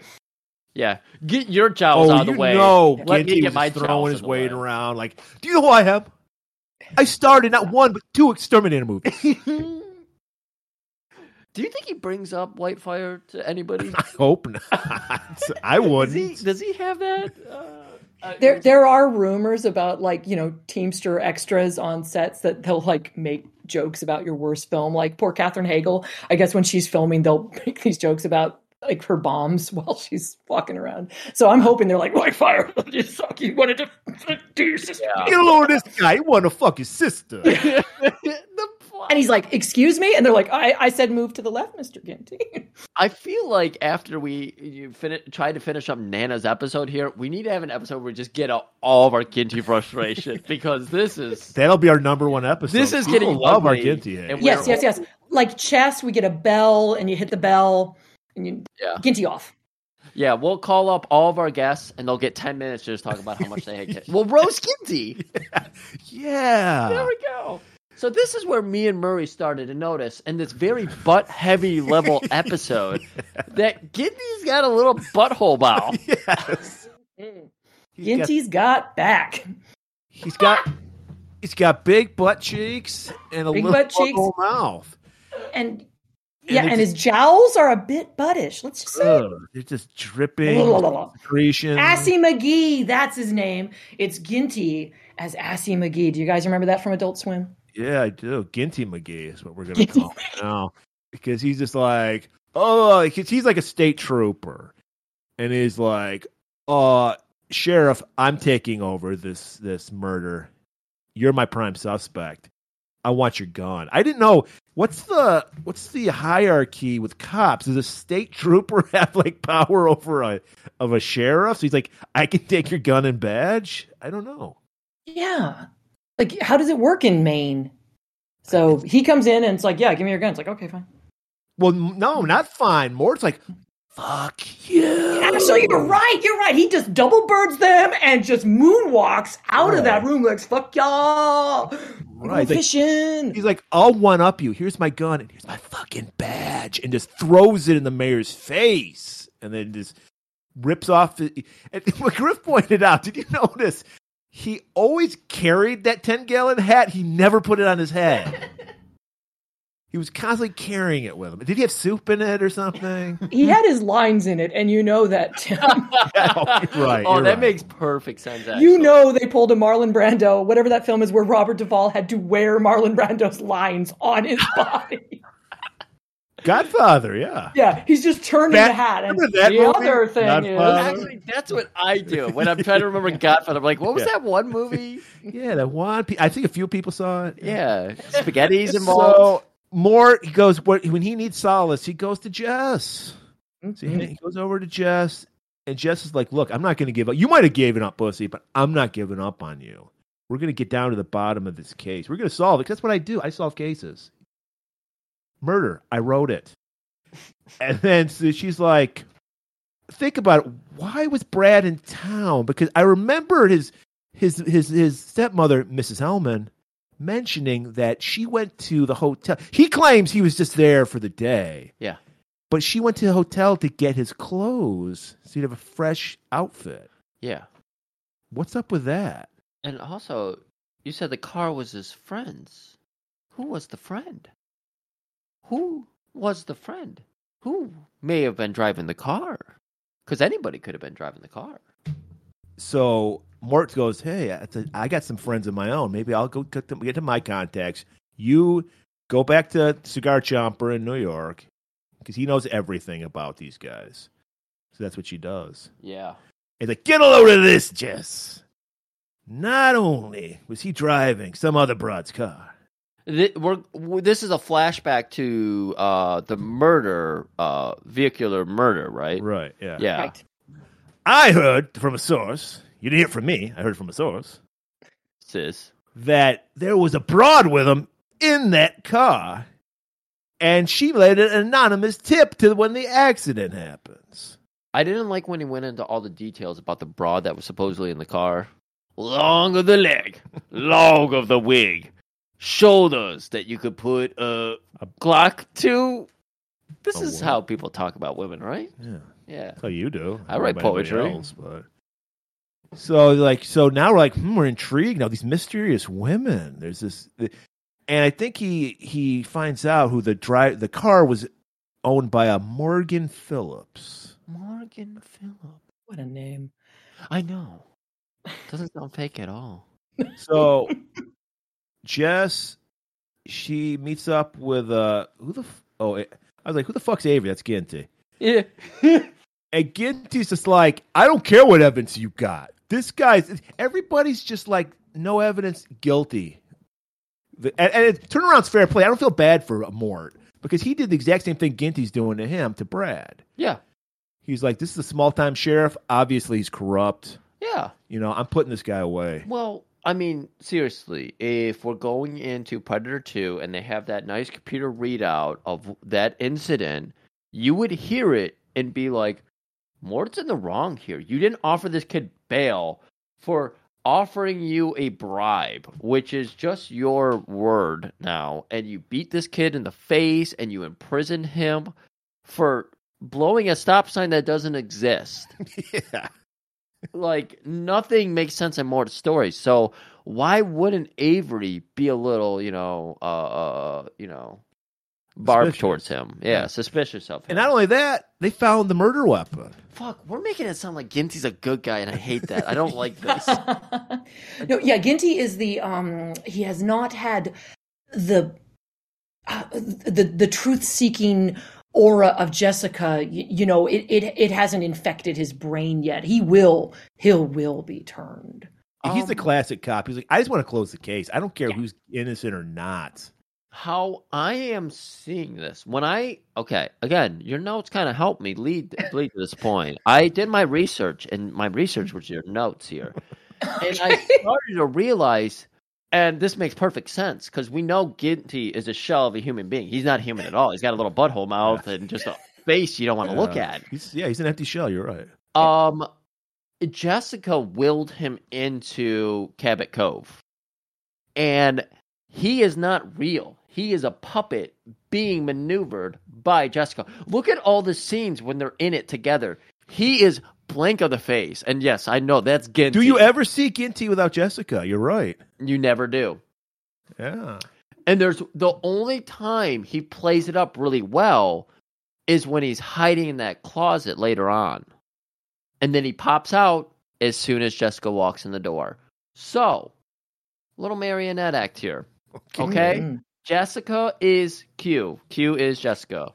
And I don't mean Q and non-Q. I mean Q from the Star Trek universe.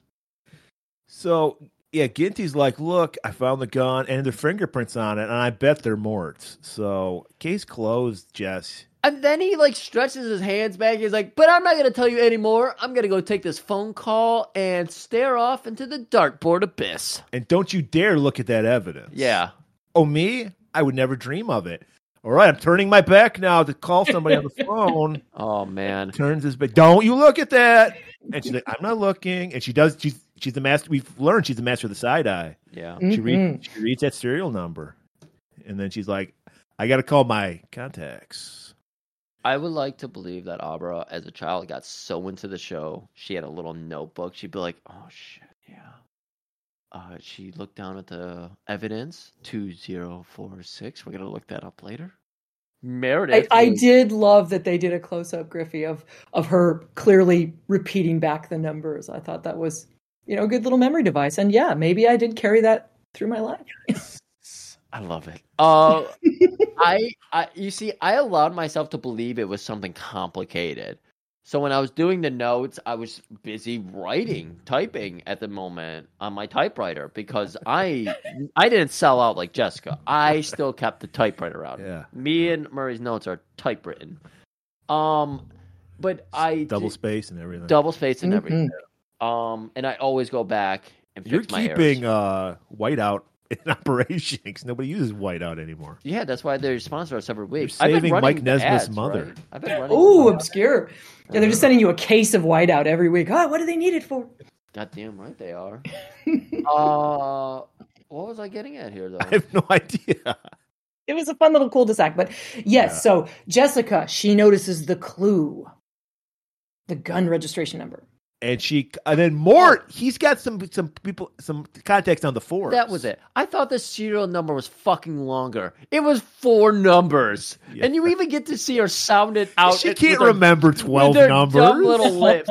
2, 0, 4, 6, and she enunciates every letter so fucking. Oh, that's all she needed. She tells Mort. He calls some contacts in the force in New York, and they're like, hey, it's to this Morgan Phillips.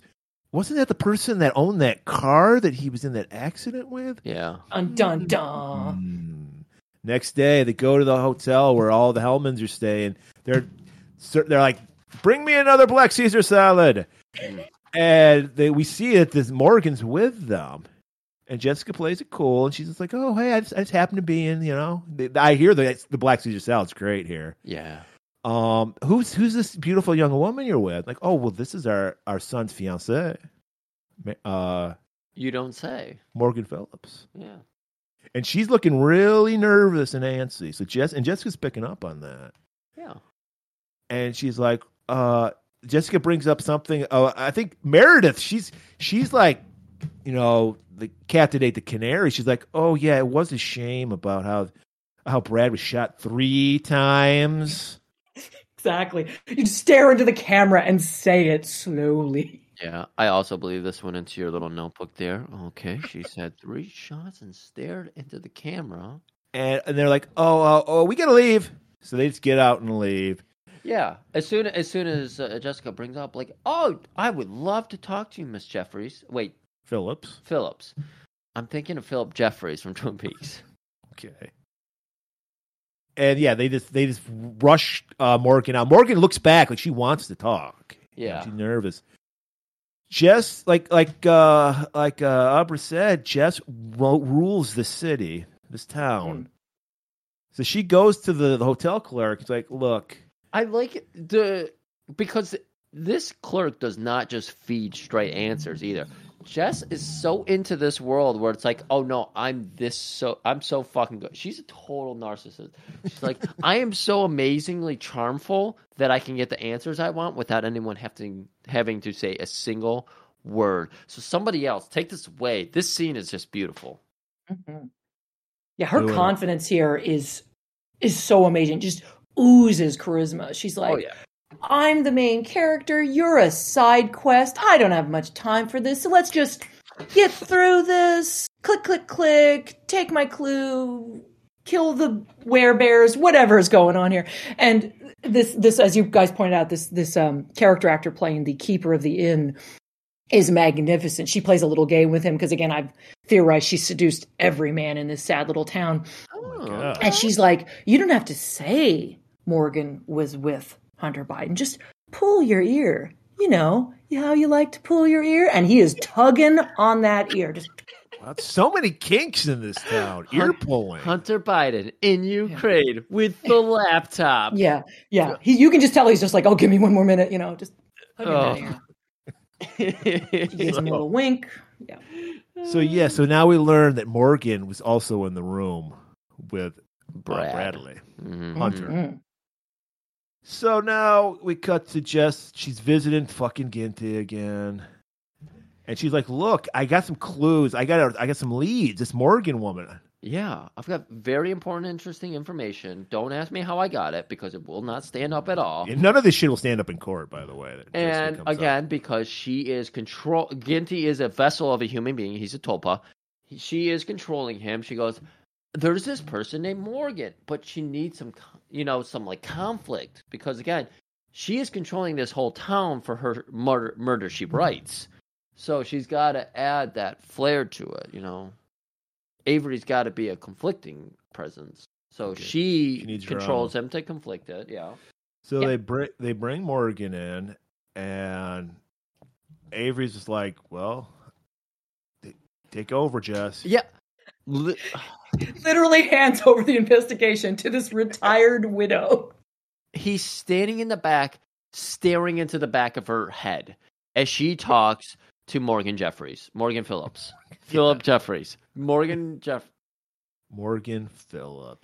And Morgan, she cracks because you can't stand under the scrutiny of a side eye from Jessica Fletcher. As soon as she hands you that fucking chamomile tea on a doily, you're done. Yeah, you're done.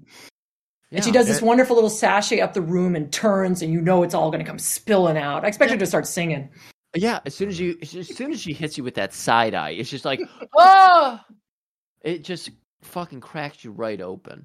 She's like, look, okay, yes, the car is my car. I had to drive Morgan up to Cabot Cove because he has a suspended license. Nothing wrong with that. Right. And he just told me he just had something important to do here. And he's not going to tell me, but I trust him. He's my fiancé. And not to mention, I am 23 years old, and this beautiful man who's connected, his father is going to be a senator, I'll have you know. He's going to marry me. And he said, I'm not going to marry you until you help me do this. So, of course, I have to do it. You would understand. Right. And then we get a nice little flashback. And we see Brad just hitting that bottle of whiskey. And he's just ranting and raving. And he's like, look, there's this woman and she's blackmailing him. And I need to take care of her. I'm going to shut her up forever. Mm. So Morgan, we're back into real time, and she's explaining this to Jessica. Just happened to bring her gun up to Cabot Cove because she heard the history of Cabot Cove. I think might need Brad told her she needed to bring the gun. Well, yes, they're going to Cabot Cove, most dangerous. Exactly, it is the most dangerous city on Earth. And remember, in Maine, you have moose, rogue moose. Oh yes, you gotta defend yourself. Yeah, that's true. Standing my ground, Mr. Moose. But when Morgan heard, she doesn't want any part of a murder. So when she heard that he was going to take care of this forever, she's like, that might have something to do with my gun. I know what I'll do. I'll hide it in his luggage. He'll never look in his luggage. Right. That's perfect logic. Avery, being the smart person, being controlled by Jessica, is like, nothing about the story checks out. Why would you bring the gun up? Why would you think that he's going to marry while you? She's doing it, the actress is just pulling Kleenex out of a box. No tears in her eyes at all. She's just pulling Kleenex out. Oh, are you trying to say she's the Jessica Puppet too? Puppet? No. Yeah, it's like Jessica for the scene needed. No, she needs to be upset. Pull Kleenex because she controls them all. Yeah. I think that's what's happening here. Again, she's getting bored with the control, so she needs some opposition. Again, nothing about this is real. She is creating everything in her mind to right her rights, her murders. She writes. Oh, come on, Tim. After 7 years of a simulation, you don't think you would just start messing stuff up? Oh, you don't want to know. You don't know what the shit I would do. Yeah. It would be disturbing. I believe you'd be setting fires, He would be in the black sunglasses with the trench coat. He'd be full on Matrix. That was the most impactful movie in Murray's life. He's totally. I'm what the red pill? What pill is the one that incels take? The red pill is the one that incels take. It's like do you remember the cycle in Groundhog's Day when he's just done pretending to care and he gets like a hooker? Oh yeah. I'm heading. Yeah. I'm having the meatloaf special at Yo Ho Ho every damn day. Yeah. Eating it off a woman's ass. I hear they have with a knife and a fork. I have you. That's classy. Napkin tucked in napkin. into your collar, of course. I also hear that Yo Ho Ho has the second best coffee in town too, and that's not bad. Right. Denny's, of course. It is good. Well, Denny's. Everyone knows Denny's is the best coffee. Especially you pricks that fucking listen to Statham Mechanic over Bronson Mechanic. God, I hate you guys. So, all right, where are we at here? So Jess, she's like, look, I got a plan. Because we know that now. Brad was coming up. This is not his first time in Cabot Cove. He's coming back, and he's being blackmailed by somebody, and he's trying to kill somebody. So Jessica's like, somebody else in this town knows who Brad is and knows maybe who Morgan is. Okay. That's her name, right? Yeah. Right. Well, yeah. It's called the blackmailer. They know the blackmailer's living in Cabot Cove. So she's like, I know what I'll do. I'll pretend to be the blackmailer. So she has a note sent to the lawyer. Right. What did she do? She left it at the hotel, right? Yes. Yeah, because they're all staying at. There's only one hotel in Cabot Cove. Well, there's two, but the other one's the Swinger Hotel. Oh, okay. And there's no clothes allowed in that one. Motel? Yeah. Yeah, and for some reason you always bring your lawyer along when your son gets killed by a sheriff. I'm sure every rich white person has a lawyer. Well, the lawyer. That's probably true. The lawyer was there immediately when he was being harassed by the police, right? Which we all agree was rightful situation. Yeah. He should. So the note reads, "Hey, time to talk about some more money. Meet me." And he knows apparently have been paying off these people for a while, so he knows where to go. So Jess and Mort in the nice Cadillac convertible are going to follow him. Yeah. And lo and behold, what house did they stop at? The Costners. The Costners. They moved here 4 years ago. That was the name of the show. You put it in there. What happened 4 years ago? Oh yeah, an accident involving Bradley Hellman. Oh, interesting. Hold the mayo. Hold the mayo. So, so we see it's the kindly, if you don't know who Costner is, he's the kindly old man that brought the meatloaf to Brad. Oh, of course, with a nice dollop of mayo on the side. Right. Oh. Got to have the dollop. Yeah. It's just dessert. And they live in a house with the highest ceilings I've ever seen. It's almost like they didn't care how this looked. Yet, on the outside, it's just a single level house. Yeah. Huh. See, you get the spirit of Going Ghost here. You notice the details. You're seeing everything. You're pointing out that these roads they're driving down are totally East Coast roads and not West Coast roads. Yes, definitely. So Jessica's like, Mort, shut up. Let me take over. And she starts grilling the parents. No, she talks to Jane alone in the park. Was her name Jane? Janet. Yeah. First the parents are like, look, we were watching Wapner, all three of us last night. Case closed. Yeah, that's right. She does talk to the parents first. Yeah, they're like, I thought she talked to Janet and then they talked to the parents together. No, I think the airtight alibi of we were watching TV. No, it will never stand up in court, but it will. Yeah. Or it won't break them. Yeah, it's like, oh damn it, they were watching TV. Then they'll go, well, what did you watch? And if all three say the same thing, like, hey. Hey, we're living in a time where VCRs were hard to come by. Yeah. This is early 90, They were hard to come by. This is true, actually. Yeah, like if they can remember the ads and stuff, maybe they're telling the truth. Thank you. Did it have that Stanley Steamer ad? Damn it. Yeah, right. Thank you. This is a pretty damn good alibi, actually. But Janet's looking distressed. She's, jumpy. So Jess is like, I think I need to talk to Janet privately. Oh, that's how. Okay, this makes sense. So it's like, Janet, put on your wig. We're heading out to the park. And we talks about it, and we learned that, yes, they used to live in New York. And she used to be a bit of a whore. She would just go to, one-night stands all the time. Yeah. And she's like, one time I hooked up with Brad. Mm-hmm. He was pretty cool. He had a cool car. He bought me booze. It had Maine license plates on it for some reason. And you guys got that. Oh no, that was your notes. Yeah. Okay. We're weaving your notes in there so perfectly that we're pointing it out to ruin the illusion. And so we got in this horrible accident. I broke my ankle. I walked 2 miles uphill. Both ways. And I called the tip in. Yeah. It was me. Yeah. And I don't regret anything. That guy ruined it. I think I wanted to go to the courts with our parents. Like, hey, we can make money off of this. How about we just blackmail? Because we got to pay for that broken ankle. Yeah. And so, guys, wouldn't you guys honestly do this if you could get away with it? Get some money. Get some money off of I was reading about how a woman successfully sued herself for causing the accident that she caused. You know, like if you could get the insurance money, wouldn't you do it? Oh, if I was screwing over an insurance company, hell yeah, I'd do that. Sure. Yeah. If I was screwing over another person, no, I wouldn't want to do that. Unless it was Robert Ginty estate. Yeah. I would take them for every penny. I send them lawsuits every week. He's just hanging around Ginty's place in this terrible wig. Oh, right. Yeah. So now Jessica's got everything. She's broken the case. She's like, so now time to toy with people. Because that's what you do, Griff. Yeah. But, I mean, she still has to convince Avery because he's leading this case, and he won't hear of it. He's like, no, it was Mort. She's like, no, I've got new evidence, man. She sounds like, Jeffrey Lebowski here. She's like, well, what about the fingerprints? Yeah, they weren't Mort's, but so what? Yeah.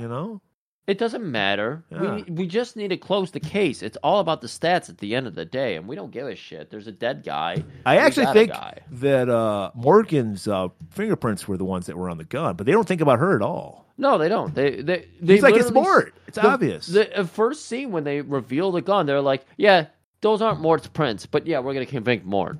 Right. Everybody's just railroading everybody. Right.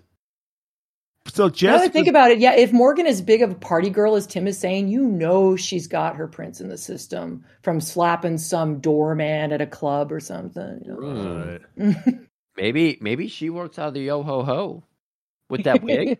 That's her. Yeah. That's her disguise. Like she's the only stripper that wears a wig in her normal life and takes it off at the strip club. Oh, that makes sense. That's her big reveal.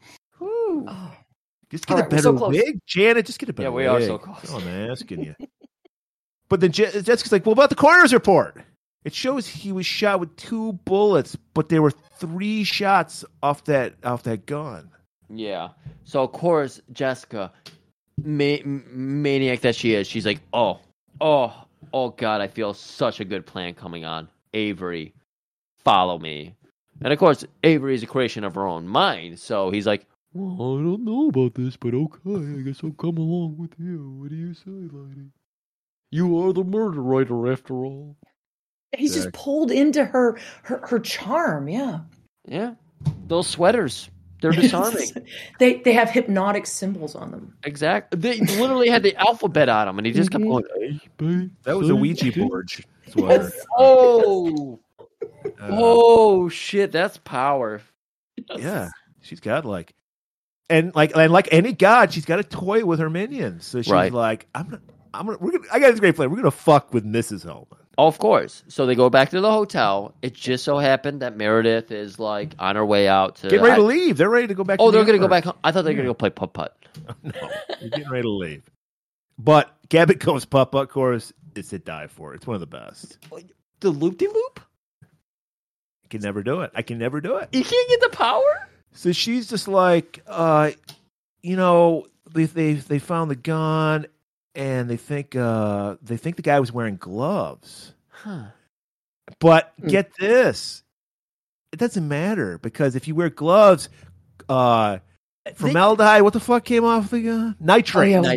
Nitrate. Very good. Same stuff in hot dogs. Murray pointed out so clearly that when you eat a hot dog, you're actually exploding nitrates on your hands, and you might be framed for murder. Yeah. So if Susan's up, Susan Clark is just up gorging a hot dog. Like, oh no.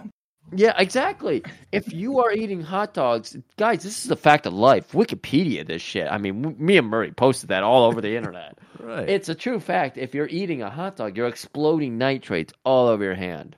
So that's why me and Murray, of course, are going to start selling wrist guards for the nitrates. If only Meredith had known about the nitrates and hot dogs, she could have played it cool, but she panics. Yeah.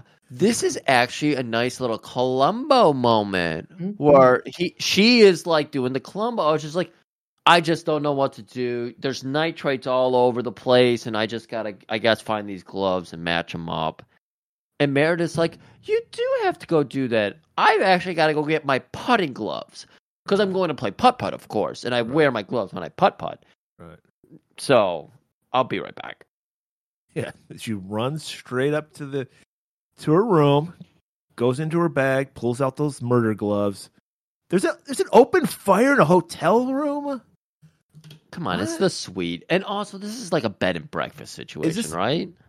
And it's Maine. It's like cold. Is it a real fire? Or is it one of those gas-lit ones with the fake logs? That's what it is. There was a gas line.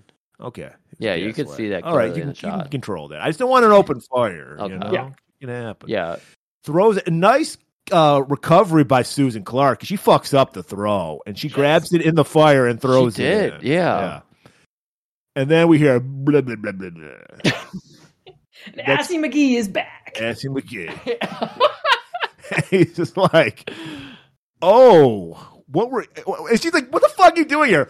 Don't worry, I got a warrant. Like any judge is going to give a warrant for this bullshit explanation that Jessica came up with. This is great. This is just wonderful. Albert, would you like to lead us into this nice, big, epic conclusion here? Okay. First, real fast, I love that Susan Clark gave a little sniff of the gloves before she threw them in the fire. I just like that little touch. She did. Yes, she did give us a little sniff, like, I don't smell nitrate. I smell ass, but I don't smell nitrate. And she flings them in. Mm-hmm. Yeah, there's a lot of bridges in Cabot Cove, so she was warming some buttholes with those gloves on. Yeah. So he's like, I've got a warrant, and the ceiling is too high, and there's this door you didn't notice, and Ginty looking so pleased with himself. And I love Griffey's theory that he's just a vessel. He's the mouth of Sauron for the true power in this world. He opens the door, and who's behind the door? Jessica, to confront the suspect. Dun, dun, dun. And this happened in every episode of Murder, She Wrote, except like 2. Jessica always is never the cops, never a judge, never the family. No, Jessica is the Judge Dredd of this world. She's the one pointing and saying, thou hast failed me. Great scene. Oh, I loved it. This whole build-up was awful. It was like the reverse of what's her name turning into a doorknob in Twin Peaks. Ginty comes out of a doorknob and manifests himself into a human being again, and is just there in all his blobby. Like, I love how it is a classic Columbo ending because they have the flimsiest evidence against her, yet she just breaks down and it says, "Yeah, I did it." We get the real reaction that rich people in power would have to an accusation like this. Yeah, they'd be like Trump. They just confess right openly and still not suffer any consequences. Exactly. Yeah. But instead, we get the Columbo where she just goes, "Oh shit, you guys found me out. That's very clever of you." Well, Ginty did say, like, nice of you to throw away those gloves I put in your bag because these are your gloves. He's got to bag you with some gloves. Yes, of course. It's dripping with nitrate. You can just see. Did he run all over town finding gloves that matched? Well, he must have. Unless she went to the pro shop, the putt-putt pro shop. They have, of course, they were putt-putt pro shop. Right. I saw the lace. That's only putt-putt courses would have the lace. Yeah. So Jessica figured it out because at the dinner, there's a flashback. It's like, oh, he was shot 3 times, and they're all, but he wasn't shot 3 times. So the burning gloves prove it. Oh, yeah. Right. But you're right. It isn't quite a Murder, She Wrote unless they just confess everything. Yep. Like Columbo, yeah. And we get a nice little flashback where we actually see her shoot Hunter, which was great because he needed to die. We get the explanation of how she got the gun because she said earlier as well, I had to get Brad some new clothes, so went into his bag where John Morgan's gun. Yeah, Philip Morgan put the gun in there. Yeah. I know it all falls into place. Everything falls in its right place. Oh yeah, it's Yeah, you have to have everything packed up and neat and put away so that one guy in the rec room at the retirement home isn't, but what happened to the gun? Yeah. And poor nurses who are just trying to get on with the dinner shift are like, I don't know, maybe God put it there. Just go, you know. Just go. Well, God did put it there. The God's named Jessica Fletcher. Yes. I do love that I didn't realize Mr. Hellman's name until this last moment here, where she goes, Chandler has no idea how I saved his career yet again. Because she's admitted to killing Brad to save his career. Right. Yeah. In the confession, we get the motivation, which is that she just was trying to help his career by brutally murdering him on the side of a road. Well, because I understand it, because like he's a classic Hunter Biden. He's constantly fucking up his dad's chances. Yeah. And she's like, we just get rid of this piece of shit. Because once again, this isn't her child. So she has no like emotional connection to Hunter. She's ready to kill him. She knows Chandler, even though he's a fuck up, it's still his son, you know? Yeah, I don't know if you guys or any of our audience surfs OnlyFans, but Hunter Biden's very on topic. His OnlyFans page is just him eating eggs off butts. Do you know that? No, I didn't know that. It's very strange. Scrambled, over easy, sunny side up. All I know is we put that out there. That's the new fetish. There's going to be like every porno like site you go to, the first thing, egg eating eggs. Yeah, it's going to be the next TikTok craze. Yeah. Some teenager's going to die doing it, and they'll have to do a memorial. We found it disturbing happening among kids. They're eating eggs off their ass. They put too much saffron in the eggs, and somehow that got into the butthole. Allergy. Yeah. You know? There's going to be this disturbing contortionist who can eat an egg off her own ass, and it freaks people out. Oh, yeah. Yeah, because there's probably a lot of people, because kids are allergic to everything now, so it's probably egg allergy, so kids are like dying doing the ass-eating challenge. Eggs are manufactured in peanut factories as well. Because they feed peanuts to the chickens, right? Yeah, there we go. All I'm saying is, if there's an ass-eating challenge, it started here on Golden Globes Theater. I'm taking credit for it. Wait, no, we got one last scene. Abra, can you give us our one last closing moment? Yeah. Sheriff Mort is back, and he joins the true face of power, Jessica Fletcher, in his office, where she's, I assume, been running the city the whole time. And they have a wonderful freeze frame of them just laughing, because this has been a wonderful time with the murders and the blackmail. Well, the mayor does eat crow and a little bit of ass, and because he gives them back the badge. And yes, I keep forgetting about the mayor. He's like, I was always on your side, Mort. Oh yes, yeah. No, you guys are right. He's like, I was out there. Yeah, he has drag queen vibes. That guy that guy's got secrets. Oh, excuse me. Everyone has a secret in Captain. He is sashaying around in a petticoat in his office. I declare, I got the vapors. This was fantastic. Murder She Wrote is turning out to be one of the best Star Trek remixes I've ever seen. Yeah, we have 9 different Star Trek series nowadays. They all suck. Murder She Wrote is a Star Trek series no one's ever watched. And I can't wait to explore it a little further. Wow. Great.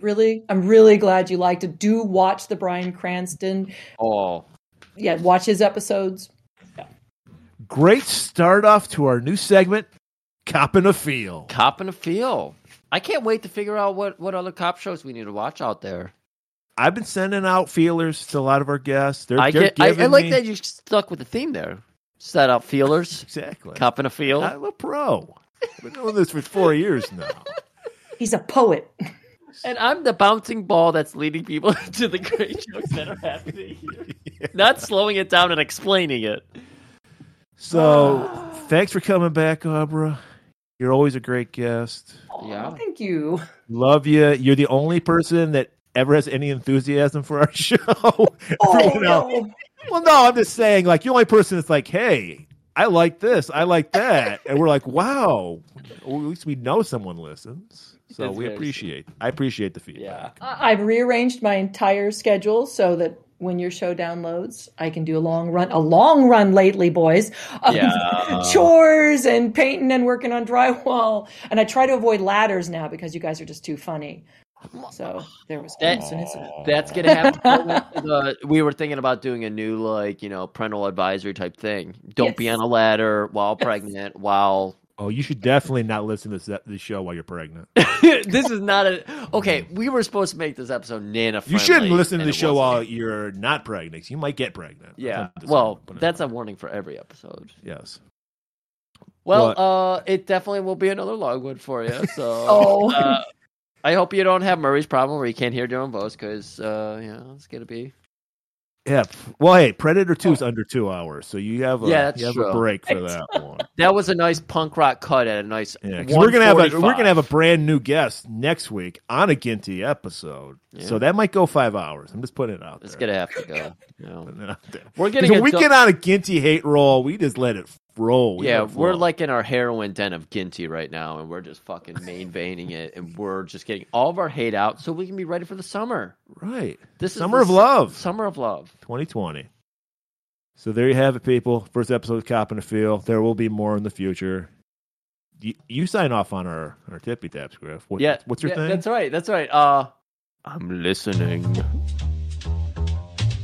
Hey, baby, I hear the blues are calling. Tossed salads and scrambled eggs. Quite stylish. And maybe I seem a bit confused. Yeah, maybe, but I got you pegged. But I don't know what to do with those tossed salads and scrambled eggs. They're calling again. Scrambled eggs all over my face. What is a boy to do? Frasier has left the building.